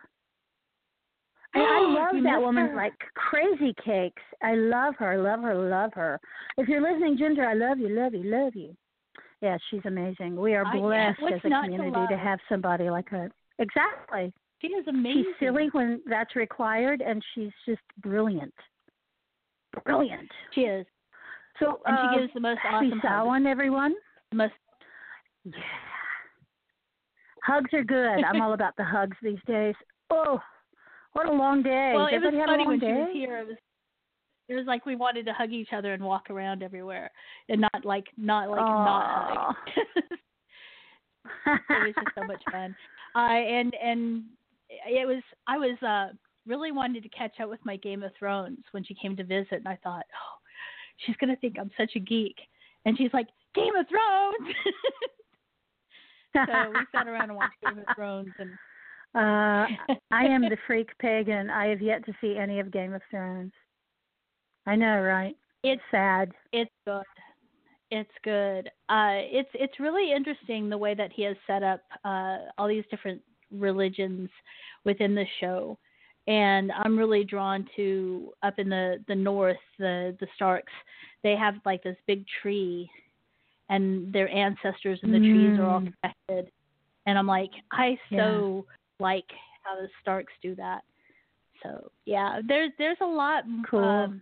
I think I don't know how many people are catching the different gods and goddesses that are in play behind the machinations of these families. I don't know if anyone's really catching that, but that's part of what I like about it. Anyhow, welcome to the show. You were talking about how tired you are. I don't want to keep you for terribly long time because I reached. Isn't everybody in the pagan world tired right now? You've been dealing with we've been dealing with ancestors and good neighbors, and the land spirits are all going to sleep. It's just madness, and then ritual after ritual. Woo! It's wild. Did you guys get snow last? Did you get snow last weekend? Not significant amounts of snow, and that's not unusual here. In fact, we've had a lot of snow on Halloween before, but yeah, it was a little bit. It was just disturbing on Monday because we were traveling back from Florida, from the Florida Pagan Gathering, and had taken some time out to play at the beach. And then my friend Sarah said, "Oh, it's snowing," and I was like, "What? No!" But it was good. It was cold. I like the cold. I'm not good in super hot weather. I'm so Scots-Irish and so English and Irish and I'm with you. Pale and yeah. We're having a discussion about sweat lodges, and I said, "Oh no, I can't do a sweat lodge. What I want is a mist lodge, where you go in and there's like mist rising from a central pool, and it bathes me, and it's cool silver beauty, and I say my prayers and I trance out. Mist lodge. That's what I want." I want to be there. I want to be there. Yeah, let's do it. I have to tell let's create the Mist Lodge. I kind of have done that. I have my humidifier going in my room. I got that Mist Lodge. So your bedroom is a Mist Lodge. Good. It is. I'm glad you brought up the coming back from Florida, and hopefully he's not listening. I don't think, unless I tell him to listen or say, hey, we're going to mention you, will he listen. But you came back with Brian Henke? Yeah, the Henke. And we had a little mishap on the road when an elderly, kind of shaggy-looking coyote not only leapt in front of the van, but leapt in front and then turned back so that he could get thoroughly hit. It was pretty traumatic. Poor guy. And it was, I think, frankly, harder on the hanky than it was on the coyote. But, yeah, it was sad. But we, both of us were safe. We didn't get hurt. Damage to the van, but he's got insurance. So shout out to Brian Hankey and his soon-to-be repaired van. And he's such a sensitive soul. I can imagine. He is very sensitive of what, having. He is. And that's why he does such beautiful music. But that was also the sweet thing about going to the beach. We managed 2 trips to the beach because we're both Pisces. And we were just like little kids. It was the beach, yay! And people were like, it's really cold now. And we're like, no, it doesn't matter that it's cold. It's the beach. It's the beach. So we were very silly. I can imagine, because he had to come all the way from Ohio. Right. Where there was no beach, I assume. There might be a beach at Lake Erie. I don't know. I was going to say, except for Lake Erie, but really, Lake Erie? I don't know. I'm only now beginning to understand the Midwest because most of my touring has been East Coast stuff, and then periodically I go all the way across to PantheaCon in San Jose, and then I do field research in Britain. So the Midwest is not a land I know, and I've been learning that a lot lately. As I was at Summerlin Spirit Festival in Wisconsin this year, and I was in Nebraska for so I've been doing a lot more in the heartland in the Midwest, and I like it there. I like the energy there, but there are times when I go, Michigan, Wisconsin, where I know they're north and middle, but where are they? It's just sad. It's very sad. I used to be good at geography. Why they call it the flyover country. That's why they call it the flyover country. Because most people are just flying over, beautiful. Going from the coast. I lived in Nebraska. It's the breadbasket.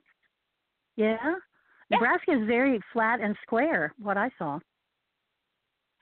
It is, and the energy there is very wholesome. It's very wholesome. Oh, yummy. Yeah. My daughter and I went there for a wedding this year, and that was fun because it was a mother-daughter trip. We haven't done one of those in a while. So, and it was in Nebraska. I have to ask you about Nebraska. She said, Mom, will you be my +1 for a wedding? And I went, sure.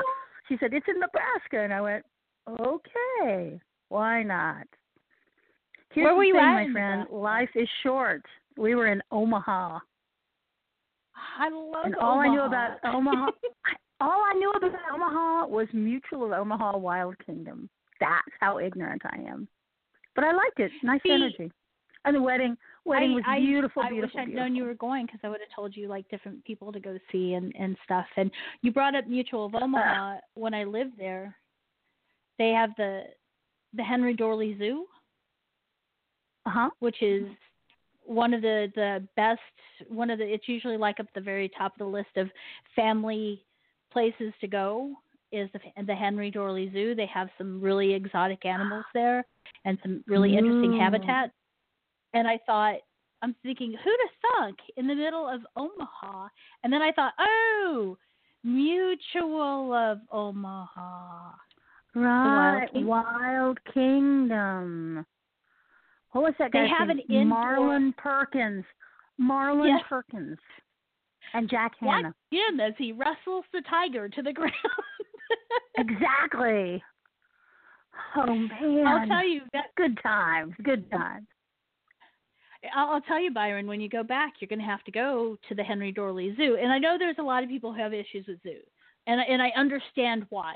And I have those same issues. When you take animals out of their habitat and put them in this place that just to look at them, I have a lot of issues with that.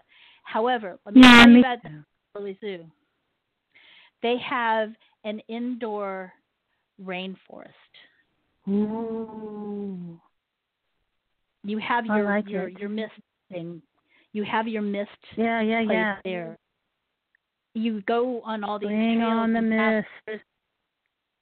there's like little monkeys that come, like marmosets that come in, and they'll take food from you that like wander around, and it's really cool. You should look up the indoor rainforest at the Henry Dorley Zoo. I will. That amazing. Sounds great. And I was in St. Louis several years ago too, and I liked it. That was amazing to me too. Anyway, yes. What did we want to talk about tonight? Anyway, zoos. No, we have some other things to talk about. I like. All right. A couple things. I don't know where it came from. All of a sudden, I start seeing these posts what witches look like, and people are saying Byron is doing this. So tell us. Oh my gosh, I did this last year, and it was the morning of October the 31st, and I'd cleaned the kitchen, and I'd checked social media, and there were just these things happening that were lots of the stereotypical folkloric witch.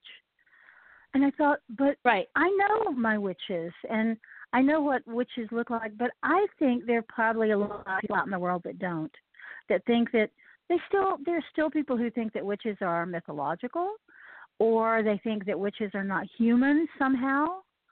And so I made a picture of myself in my kitchen, no makeup on, a do-rag on my head, and I hashtagged it, what witches look like.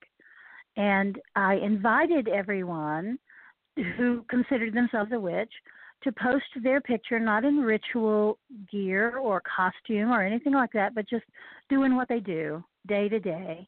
And hundreds and hundreds of people did it. And there was a thing on the Wild Hunt about it. And it just, honestly, it's so beautiful to see all this huge variety of people who consider themselves witches just going about their business. And so this year, I thought about doing it again, but that was so good. I didn't feel like maybe it would be as good a second time. But a friend of mine said, we did this last year and we're doing it again. So she really kicked it off. And she tagged me in the post. So I went to look at it and I went, yeah, we should do this again. So as of right now, I think there are maybe 200 pictures on the initial post on Facebook, but then people jump into it and they post on their own pages, and some of them have tagged me in the post so that I know, but I've seen several that are just what witches look like, and it makes me really happy. And we are such beautiful, good people. It is very important because, anyone that knows me, and you and I have talked about this a little bit, I'm a very political person. And one of the things that they're talking about with the politics of today is if there's a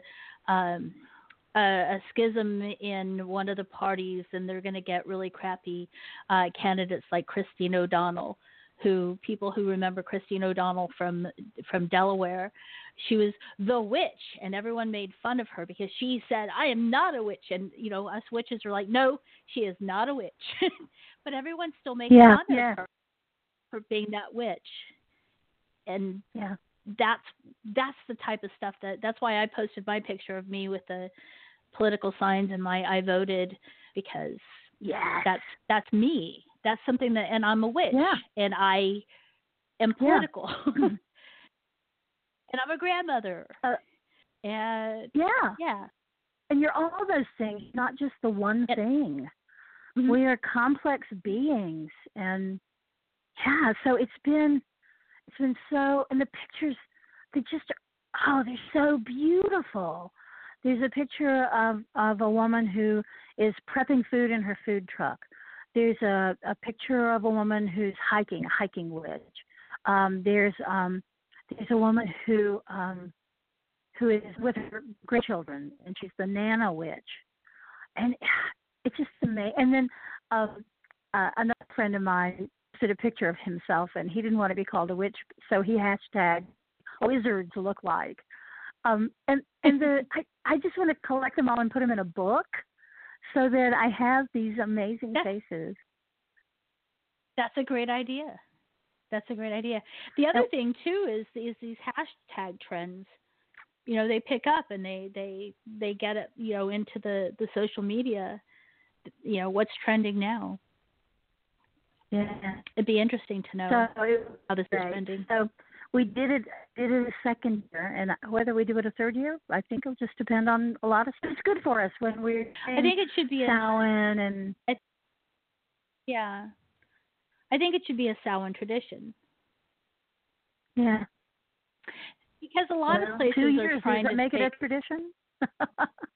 I think it should be, because Samhain's one of the times that a lot of places try to take that energy away from us. That holy, we were talking about with Laura on the hour before, talking about the Day of the Dead and how that's been commercialized. And then when you come to Samhain, oh my gosh, you've got all these. Yeah.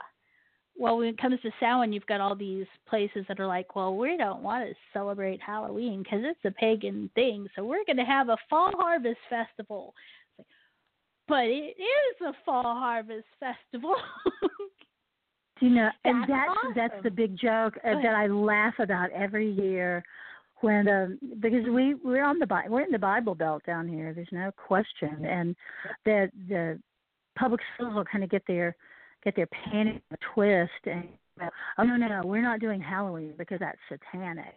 So instead we're a harvest festival. And I just want to laugh in their faces and go, okay, so you went from a perfectly decent American holiday, Halloween, that's very secular and doesn't really have anything to do with Satan or any of that, and then you switch that over to a harvest festival, which is definitely a pagan festival. So were you high? What was the deal? Well, that's all the more reason why we witches we're in the public eye during Halloween or Samhain or Day of the Dead during this time of year.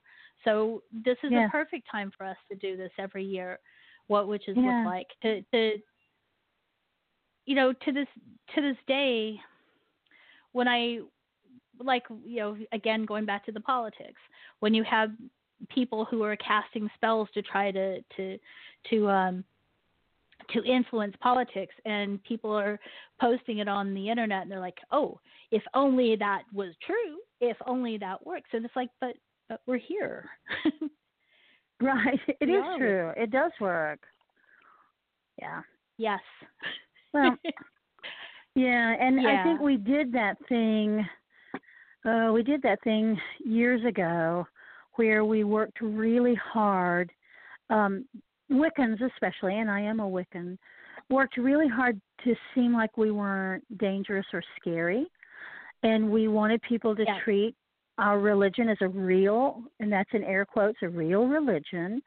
And so we went out of our way to be as non-threatening as we could, which we kind of had to do after, hundreds of years of relentless persecution. Right. But now we're at a place, and I'm not saying persecution doesn't still happen, because it does, but we're in a place now where people like me, I live in the same community that I grew up in. My family's been here for a long, long, long time. And I've always been out as a witch, always. There are people who knew me in high school that if you talk to them would say, oh, yeah, she was a witch. So I have the relative safety, and because I have that, the responsibility to think about what that means and to explain to people. And I don't speak for all witches. As you know, we have to be very careful. I do not speak for all witches or Wiccans or pagans or any of that. But I think I can speak generally enough that people will get that we practice this thing. And I've been laughing in the past couple of years. There's a tendency among some of the youngsters, the young'uns, to go, oh, witches are just so, now they're so, you need to rewild. There's this rewilding movement. And I keep thinking, buddy, I don't know what witches you know, but the witches I know don't have to be rewilded because we never got domesticated. So yes, if you have one of those funny little buttons that Raven and Crone had printed that say, what would Byron Ballard do? And the answer, according to them, is that I would hex you into next week, but I would also bake you a casserole. So we do all of that. And not all of us do that. Not all of us bake casseroles, and not all of us hex you into next week. But it's a wide range of abilities and chores that we take on, given who we are. Well, and it comes from, I think that, I understand it comes from all these years of persecution that we had to, oh, we're harmless, but we're not really. I mean, we do have teeth. And I remember I was getting ready for a Samhain ritual, actually. I was all preparing for it, and I was staying with a friend, and was going back and forth to my room, and somebody was watching me, and he says he knows that his girlfriend didn't like me. So he's like, "Are you going to curse her?" And I'm like, I just looked at him, and I'm like, why? She's not worth my energy. Why would I do that? I mean, if there was a reason to do that, then perhaps I would consider it. But it's, we just don't go around. There's some effort. You would have to matter to me for me to do that, to be honest. I think about it. Pardon? Yeah. What you're saying is basically, I'd have to care it to do something about it, and I don't really care. Exactly. So, no, you're not you worth are my energy. Below radar for me. Yes, but I think that we are at a place that we need to start taking that.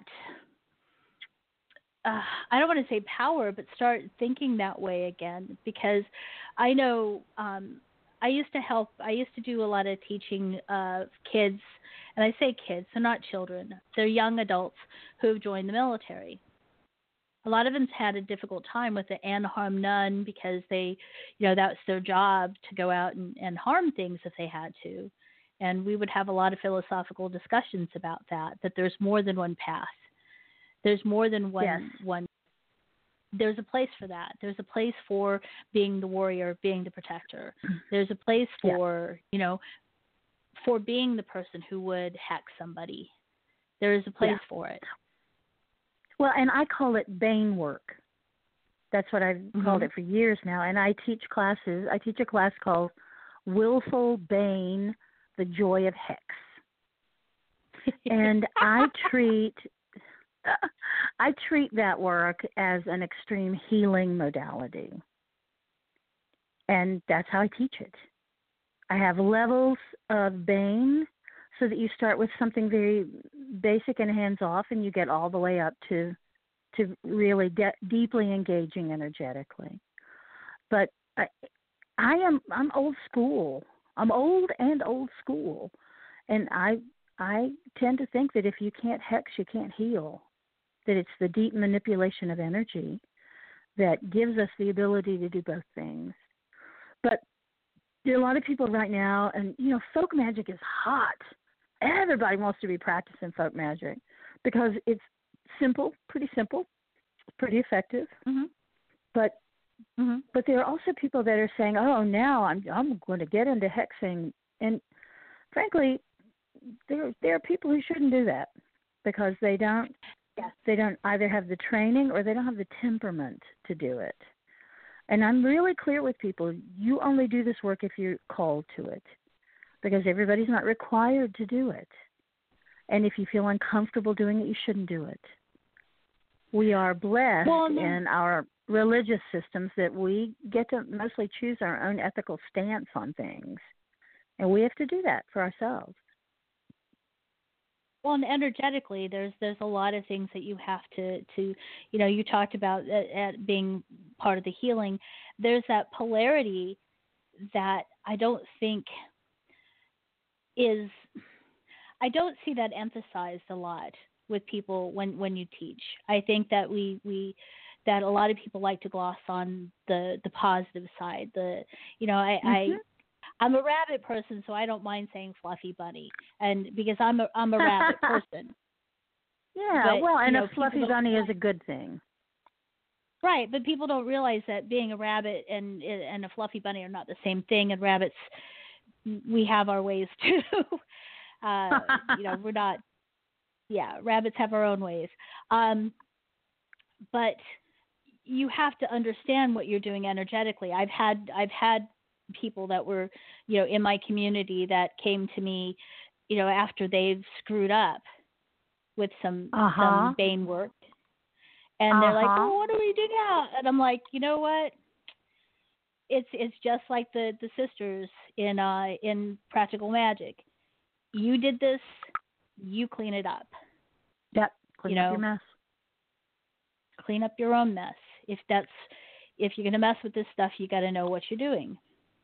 And if you don't know what you're doing, don't." And we've all done some trial and error. We've all done that. That's the way. To be honest, that's how. Most magic, how we figure it out. We do it badly or ineptly, and then we try it again. It's like doing a recipe until we really perfect it. And my big complaint about so many witches right now is that they don't actually practice magic. They don't practice it. And they use it as the last resort for whatever their issue is. I mean, if we're magic workers, we should be practicing magic so that we're good at it.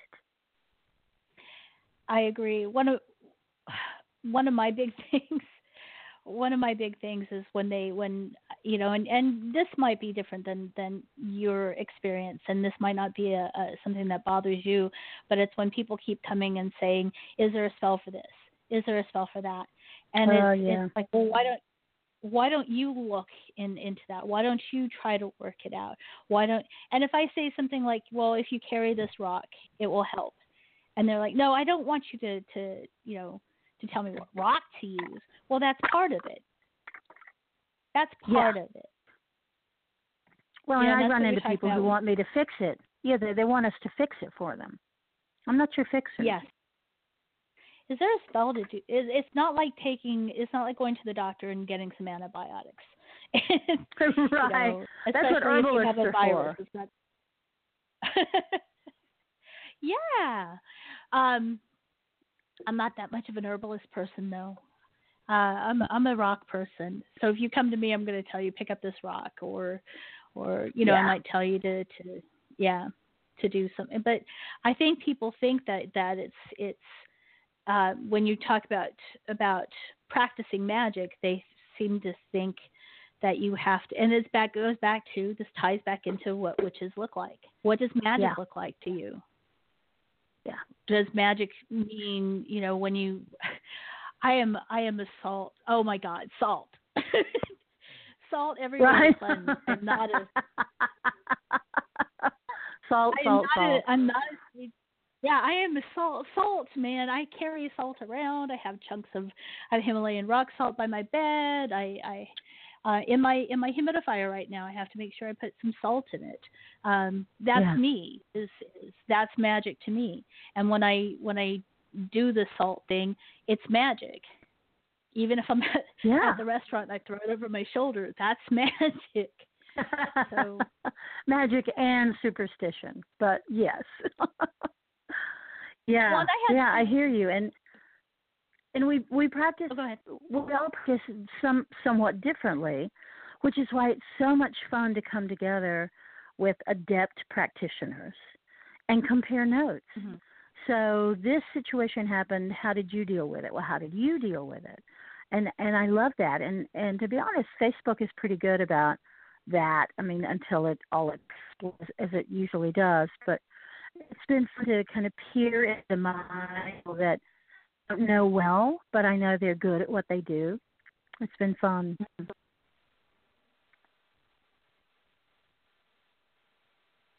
Hello? Hello? Oh, sorry. It went dead here on my side for a second. Oh. Are you still? Well, and see, I'll go throw that out there. I don't think Mercury's in retrograde, but like one of the things I love to talk about is Mercury in retrograde. And anytime you say Mercury in retrograde, you might as well tell people, find a hole. hide in it for 6 weeks. But that's not Mercury in retrograde. That's Mercury in retrograde. No. There's so much positive things that you can do with Mercury in retrograde, but people don't understand. Well, people tend to have a very limited understanding of everything. They want to they want to talk over and want to get very wide. Every time, and I don't know if I've lost you again because I'm getting some weird connection issues again. Oh. Okay, here we go. Every time I start having friends that I haven't spoken to for a long time to start popping back up, I start one, is Mercury retrograde? Yeah. That's one of the things. It's like, hey, a present from Mercury in retrograde. Forgot about this. So, yeah. Well, and I like to use Mercury retrograde because it's good for completing projects that are half done or something you started and you haven't really jumped into, because I start things. I'm a really good starter, and I have a lot of really good ideas, and I'll jump into something with a lot of enthusiasm, and sometimes it's hard for me to finish it up. So I appreciate that part of Mercury retrograde a lot. And I'm talking about this. I might as well just look and see if it's going to be in retrograde anytime soon, because it's like feeling like it. Oh, not until December. Not until December. Yeah, I write it in my calendar every year. And frankly, when people are like, "Oh no, is it Mercury retrograde again?" and I just think, well, if it has such a profound effect, why don't you look that up every year and put that in the calendar somewhere on your refrigerator so you can go, "Yikes, Mercury retrograde again! Yikes!" and be all panicky. That's the thing is, why do people freak out about it? Because they like to have something to freak out about. Because our community, like every other community of humans, is filled with drama queens. Filled to the brim with drama queens. Well, going back as a matter of fact, have a master's in fine arts in drama. So I tell people, no, let that go. Bring it to me. I am a drama professional.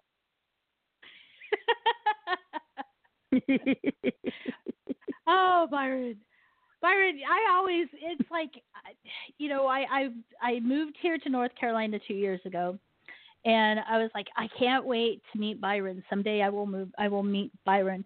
But there's so many things that you say that resonate with me. I think the first time that I ever was, you were a guest on Selena's show one time, and I think I might have either been co-hosting with her or I was running the board. I'm like, this is a person who I understand, because like you, when you were talking about growing up, I always considered myself a witch.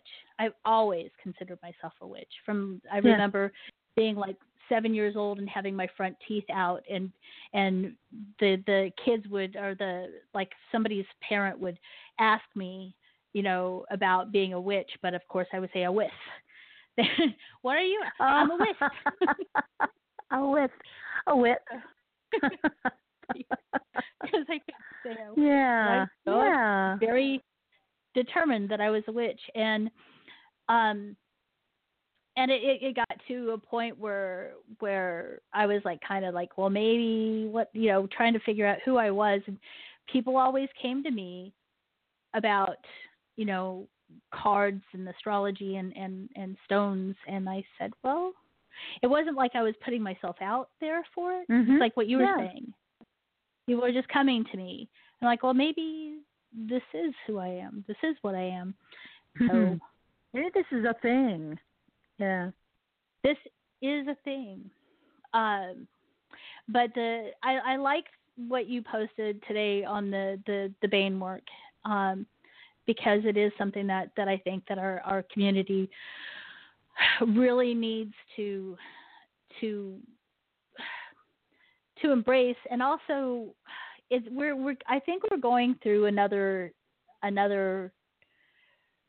growing spurt, not a growing spurt, but going through a patch, our community at large right now. And one of the things I was talking to Laura about on the first part of the show is, and you brought up the folk magic thing, is there is a group of people who are following more of a Norse path who are starting to infiltrate, if you will, paganism, because they seem to be like this white supremacist nationalist type vein in their paths, and for some reason they feel that fits along with Norse things and folk.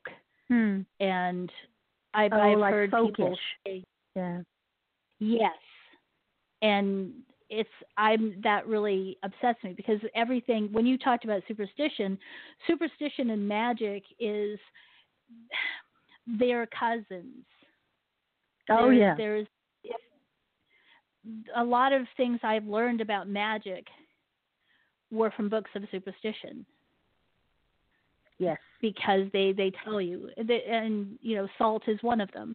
That's part of why I'm like such a salt person.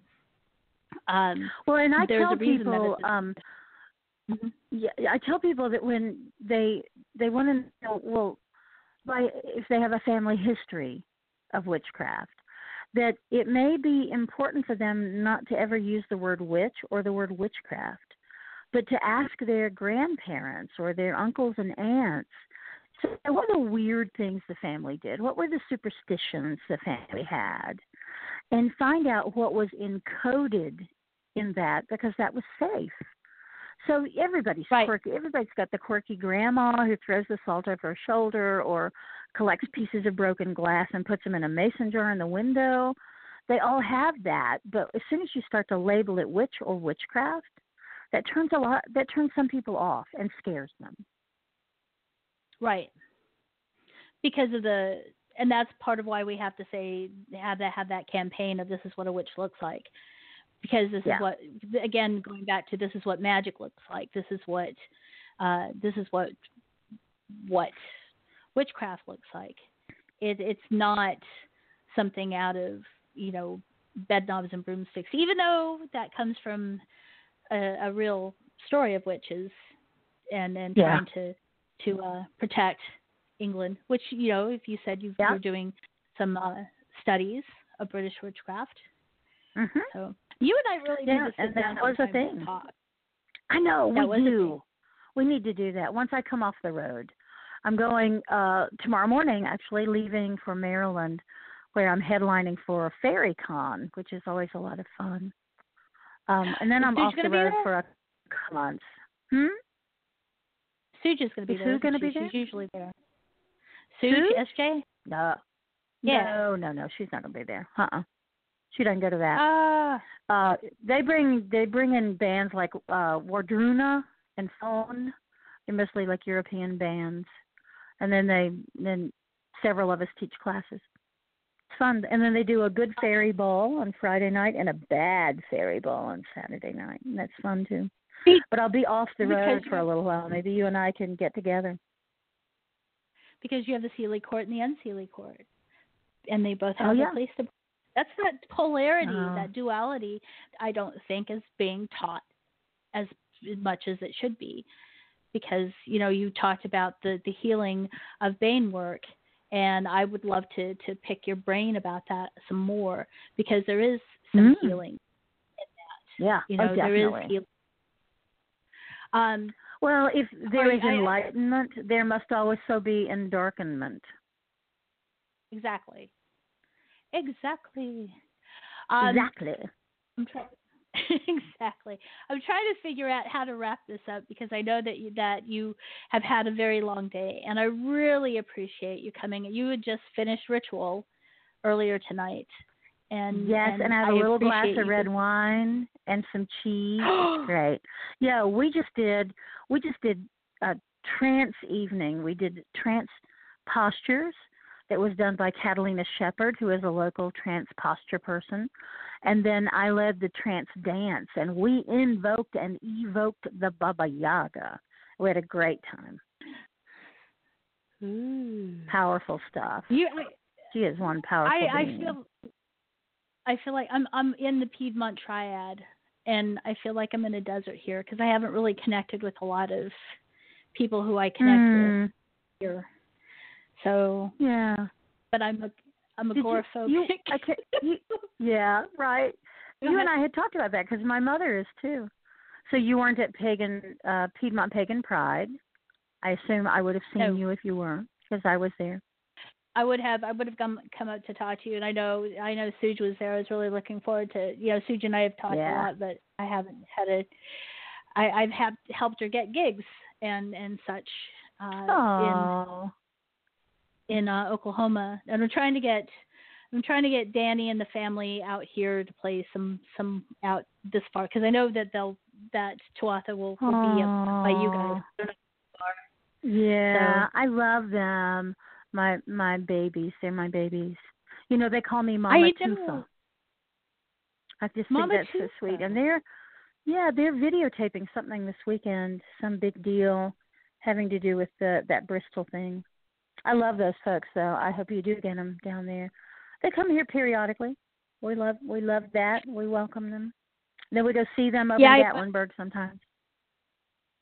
I was helping them get over to Texas when I was still in Texas, so I got them a nice home in Texas to almost always have a gig. So and that's where they got their new drummer from. Actually, they swept him away from my old town that I used to live in, Cody. Wow. But along those lines, I guess what I'm supposed to talk about is musicians, because we started talking about that. We brought that up before. Yes. We talked about Ginger. Right. And yep. That's one area that I see. I know you're. Well, let's do this. You've written books and you've put one out recently. I would love to see if I can get. I'm doing the Vagina Monologues here in my area of North Carolina. And we've got some big vagina warriors, not big vaginas, but people who are. I tell you what, message me your mailing address, and I'll mail you a copy of it. It's called Embracing Willendorf, A Witch's Way of Loving Your Body to Health and Fitness. It is not pagan Weight Watchers. It is all about being the kind of juicy, wonderful pagan who honors the bit that we all remember from the Charge of the Goddess, which is all acts of love and pleasure are her rituals. So, I'll send you one. Just send me your address. I will do that. Yeah. And that's your that's the show that was before this one, was all acts of love and pleasure. That's kind of funny. On every other Wednesday night. And Jason, you've been on Jason's show. He does alternating Wednesdays with Jason Mankey. I love me some Jason Mankey. But don't tell him. If you're listening, Jason, that was an aberration. You were having some kind of weird. No, I love him. I love him so much. He is sane. I mean, as sane as any of us are. He's got a good heart, and he's smart as a whip. He and I got to spend some time together at Florida Pagan Pride's Beltane, and then again at Mystic South. And I have so much respect for him. He's one of the good ones. Yeah, he is. Yeah. I'm so glad that he's part of the team here with Raise the Horns Radio, which will be on next Wednesday. He will be back. We'll either do, right now what we're talking about doing is one show a month is going to be a rerun, because he's got such, basically when you listen to Pagans Tonight and you listen to his show, and Selena's got a show, you're getting free seminars by some of the. And Jason puts out, he goes to like Mystic South and gives these talks, and you can find a lot of the things that he gives on these in these classes in our archives. Yeah. I'm kind of what I'm doing is I'm kind of speaking to everybody right now when I talk about this. So I'm saying this right now is, Byron, you brought up your most recent book. How do people find out more about your books and more about your classes and where you're going to be and all things Byron? Oh, okay. Well, they can go to my website, which I don't spend nearly enough time at. But that's myvillagewitch.com. You can find me on social media, primarily on Facebook and I'm Byron Ballard. I'm also Village Witch a Wanderin'. I'm on Twitter. I'm occasionally on Instagram. Selena Fox nags me about doing more pictures on Instagram, but I can't get to it. I'm an organic gardener, too. I got stuff to do. So they can find me in those places. They can email me at info@myvillagewitch.com, and they can catch me at all kinds of festivals. I'm already booking next year, and I'm going to be in a lot of different places doing a lot of really fun stuff. I've got some brand new classes that I'm premiering this weekend, and one of them is about accessing the other realms under the concrete of suburbia. So it's about urban contact. It's about being in an urban area and contacting the good folk, the good neighbors. So yeah, some fun stuff coming up. And a new book called Earthworks, 8 Ceremonies for a Changing Planet, which is about the tower time that I've been talking about now for about a decade. So all of that and more. I need to see if I can get you back on. Go ahead. Yeah, let's do that. And I'm working on a project with Brian Hankey and the Night Travelers, Nikki Portman and James McKinney. They're doing a concept album, and I'm writing the book that goes with the album. So, yes. Oh my gosh. That is amazing. I'm gonna have to get a hold of Brian too, see if I can get you guys on for that. Well, Byron, we could do that together. It'd be fun. Thank you. Thank you so much for doing this short notice. I really appreciate it. And have a really blessed year. Wait, thanks again. And thank you. I'm getting. I reach out to you and I talk about coming back and calling you and talking to you, and I almost always drop the ball on that. So I'm going to go ahead and try to make that something I do this year. Let's go ahead and wrap things up with, we talked about Brian Hankey, guitarist extraordinaire, amazing talent. And amazing.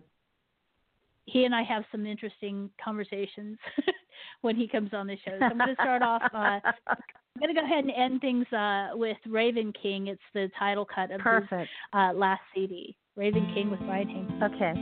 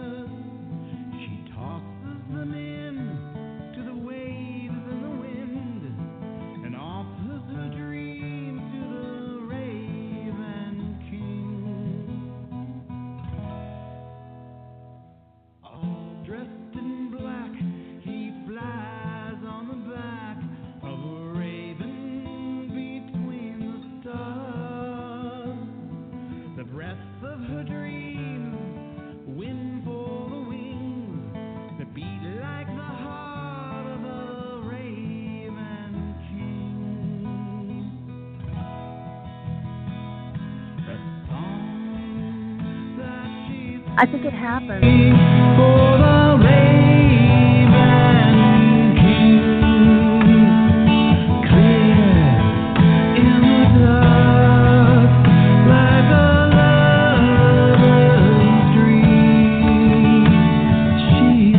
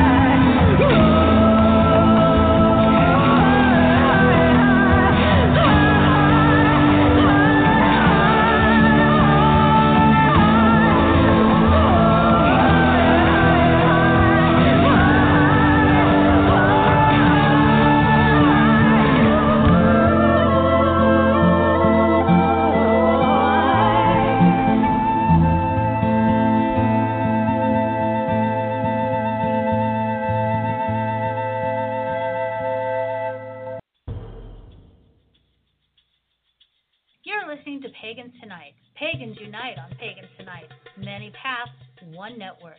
For over 5 years, we've been the place to connect with the best, brightest, and most trusted voices in the pagan world. Every night is Pagans Tonight.